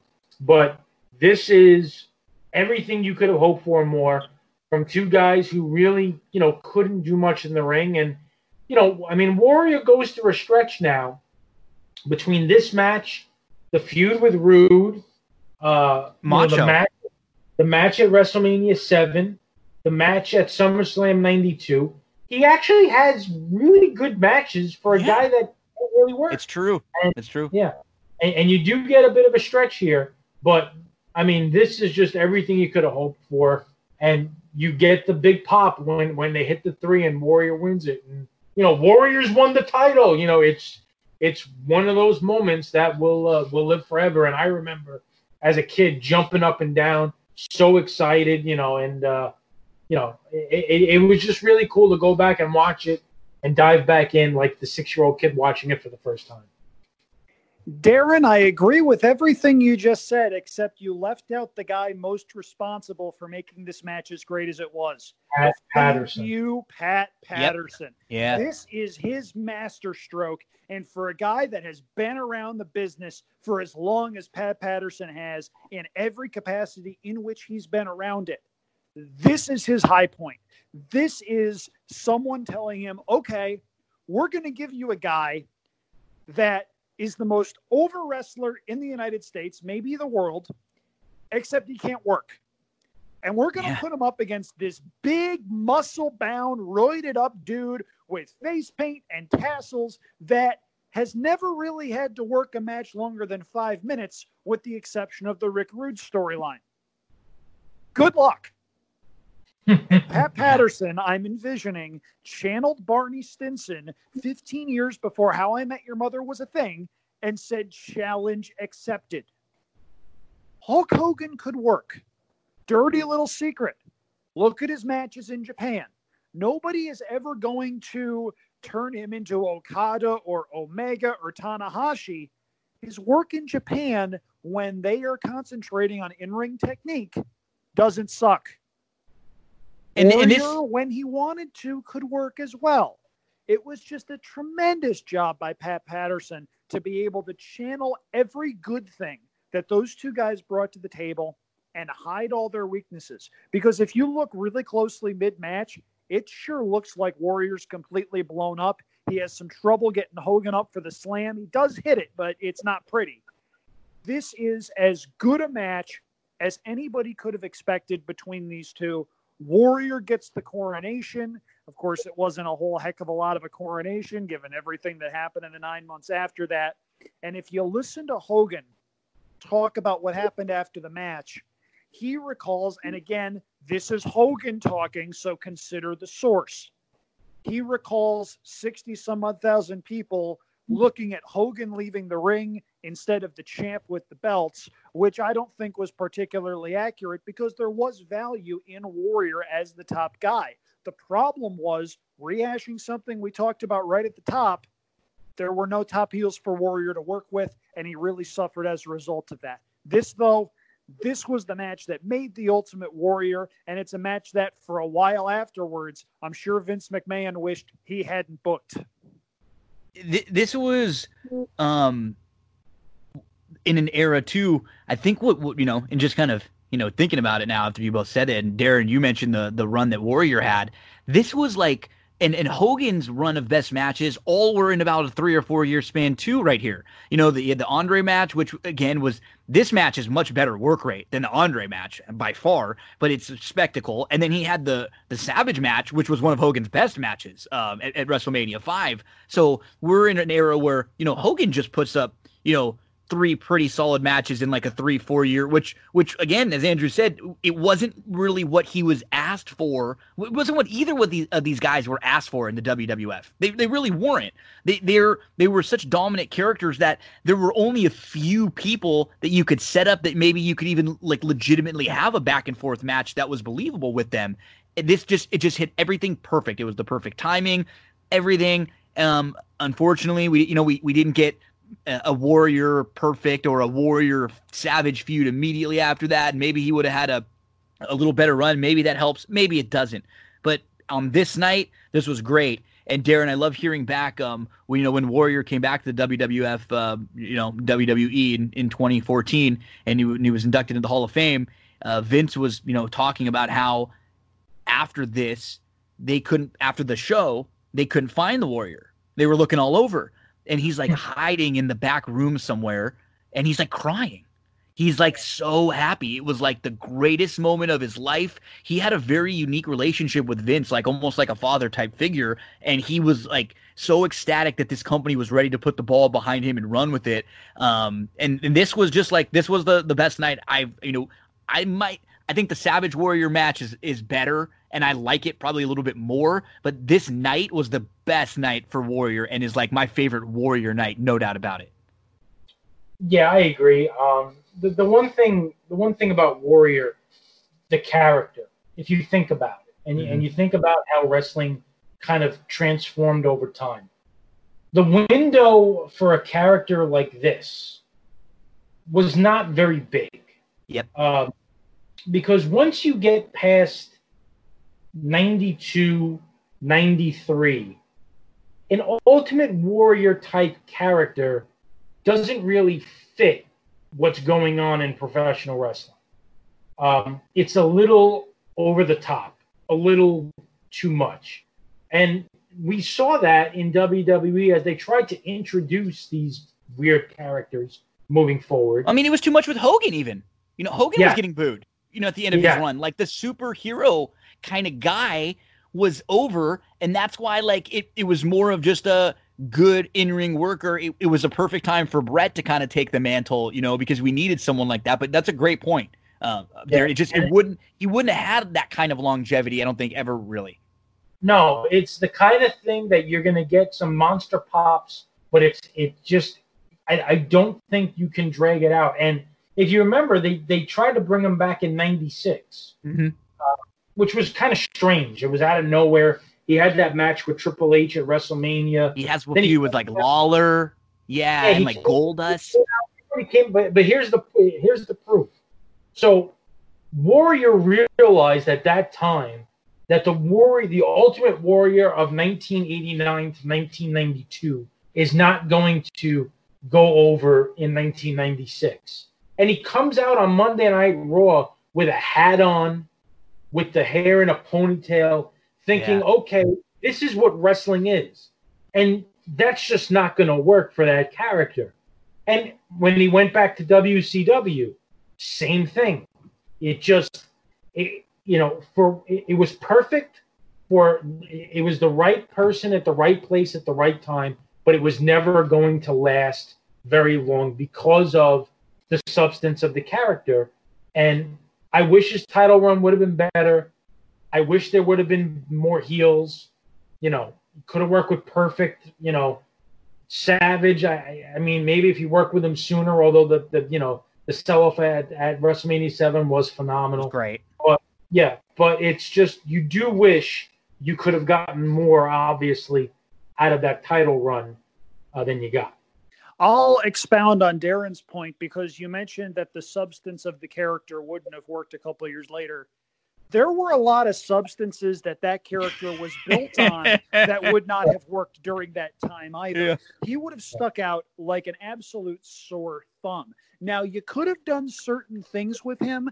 I argue you could have built him almost in a way like The Undertaker, where you build up a mid-card monster heel type.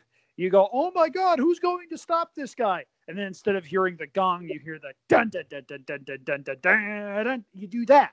Now, there are ways that I think they could have used him, but as a tippy top guy, the way he was in the early 90s, no, that wouldn't have worked. WCW found that out the hard way when they brought him in.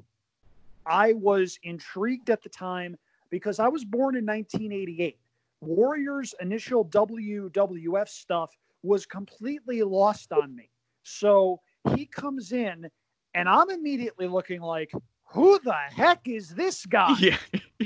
And before he even says a word, the entire arena is just captivated. If you watch that segment on YouTube, the first 6 minutes of that segment, right up until Warrior says, welcome to the reappearance, is great stuff. And I will not let anyone tell me otherwise on that. The problem is the segment went on with Warrior talking for another 10 minutes. And it made no sense. Yeah. The key with Warrior at that point was always less is more. And they brought him back in to do the thing with Hogan. Believe what you want from a political standpoint as far as Hogan, quote unquote, getting his win back. I think there was more they could have done with that character. I mean, Goldberg Warrior would have been a spectacle. Well, that's the one I was just going to mention. That's who he reminds me the most of. Is Goldberg. Yep. Because it's someone who has a window where they're a huge flash, and I'm not even going to say like a flash in the pan, because when we talk about like all time, like Ultimate Warrior, his run and his popularity for a couple year spurt is up there with some of the all time greats. He feels a lot like Goldberg, right? Limited in the ring, the crowd loves him, but he can't really go long, and like not really like a promo guy. Goldberg's best promos have been actually since he's come back. So that was I'm glad you mentioned that. That's kind of who I was thinking, Andrew. Yep, you can think Goldberg. You can think to a certain extent Lesnar, although Lesnar was a freak of nature who picked pro wrestling up about as quick as anybody not named Kurt Angle. But it's a similar time span, the whole being really over for a really short period of time and then leaving. Those are the comparisons that you draw to. And I think there would have been money in him in the mid-90s as a spectacle guy. They were setting up an Warrior Jake Roberts feud when Warrior got popped for whatever he got popped for in 92. You could have done Warrior Undertaker. That would have done pretty good business. There were ways they could have used him that unfortunately history did not allow us to see. For this moment in time, though, and this seems like a fitting way in which to end things, this was Warrior's night. This was his coronation. And to anybody that wants to bash the Ultimate Warrior or people who like the Ultimate Warrior saying he couldn't work, watch this match. Watch the match with Savage. Watch his matches with Rick Rude, especially at SummerSlam for the Intercontinental title. I think it was 89. Yep. The guy could work. It took a certain set of instances and the stars aligning for him to work, but you could get an incredibly memorable match out of him in the right setting. And with that look at that time period, that was enough for Vince to pull the trigger. Darren, any final thoughts before we get out of here? No, just one of my favorite WrestleManias as a Warrior fan. One thing I noticed, I never really realized it before. The hotel rooms in the Sky Dome back then, they're blacked out. I never realized it. Wow. If you go back and watch, there is shades and curtains pulled down over the hotel windows in the back of the Sky Dome. So I guess those people can't see what's happening. Which is no freebies. No freebies. Yeah, no freebies. No freebies. Forget the 200 and change you're paying for the room. No freebies, So I did notice that one thing. But yeah, it is the one thing I note is you go from the big spectacle here to, WrestleMania 7 not being able to sell out the stadium, to then going back to the big venue in 8. And then they don't really do a big venue in terms of size again for a while. Yeah, for a long time. For a long time. And, it's kind of odd, and I don't know exactly what the reasoning was, why they couldn't sell those tickets. But, like, WrestleMania 9 was in a makeshift, outdoor arena in Vegas. 10 was at the Garden, 20,000 people. So this and WrestleMania 8 are the last big stadium things. But I'll tell you what, if you go back and you watch the first 10 Manias, there is something to be said how 3, 6, and 8 just seem to stand out more just because of the size of the event. Absolutely. And it just feels like a bigger moment. It feels larger in terms of importance, and it just feels like a bigger spectacle because of that. Fellas, agreed go ahead, Andy. there. Okay. And just really quick before we go, can we please do WrestleMania 8 next? That's the one I voted for in the poll, and it's one of my favorites. Yes, we're going to do, I think, our next two, 8, and then we'll get to 14. I think that's the other one that you wanted to do. So let's plan on those two. We'll talk next week. Never happened. Yeah, we could do an entire show just on the match that didn't happen at WrestleMania 8. Good call, Darren. And you know what Hulk Hogan would have been in that match? You know what he would have been? He would have been a big guy who could move. We'll definitely have to get in one day too. We'll hit back, I'm sure, to Royal Rumble '92 because that'll be a good one for all the Heenan and Flair stuff too. Baby. So awesome. Let's plan on hooking up next week, and we will talk WrestleMania 8. I'll let all the folks know early, so if they want to rewatch and get all set up. Thank you very much. Give me your cheap plugs real quick before I let you go, Darren, and then Andrew. Sure. Twitter, at the Track 7. We do horse racing. We do wrestling. You know, when we have sports coming on, we do fantasy sports as well. We have a lot of fun.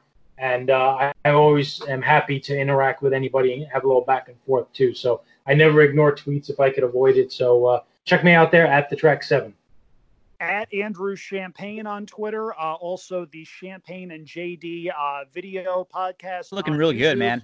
Thank you very much. I'm actually just getting set to record this week's edition right now. We've got Megan Devine coming on. We're going to talk a little bit of Australia racing. We're in the process of starting to roll out a new feature with guests in there, so don't be surprised if you hear from us on that. But at any rate, if you've had the chance to tune in so far and you like what you hear, thank you very much. Hopefully there's more coming. But in the meantime, always happy to come here on Thursday nights in this crazy world of ours. It's really nice to have something to look forward to. So, Gino, I can't speak for Darren, and I'm not sure he would want me to, but thank you very much. This has been fun. It really has been. So enjoy the rest of your evening, fellas. Have a great weekend, and I look forward to talking to you next week where we talk some WrestleMania 8. Take it easy. That's Aaron. I was combining Andrew and Darren. You see what I did there? That's what happens at the end of 2 hours and 7 minutes. It beats Deirdre. It beats Deirdre with a stick. Aaron, Andrew Champagne, Darren Zocali. We'll talk WrestleMania 8 with them next week. Don't go anywhere, folks. We're going to close out That's What G Said in just a moment. A big thank you to Andrew. A big thank you to Darren. We were having a lot of fun with these recaps. So if you're following along and watching with us and you want to do some homework and keep up over the next couple weeks, we're going to be recapping WrestleMania 8 from 1992.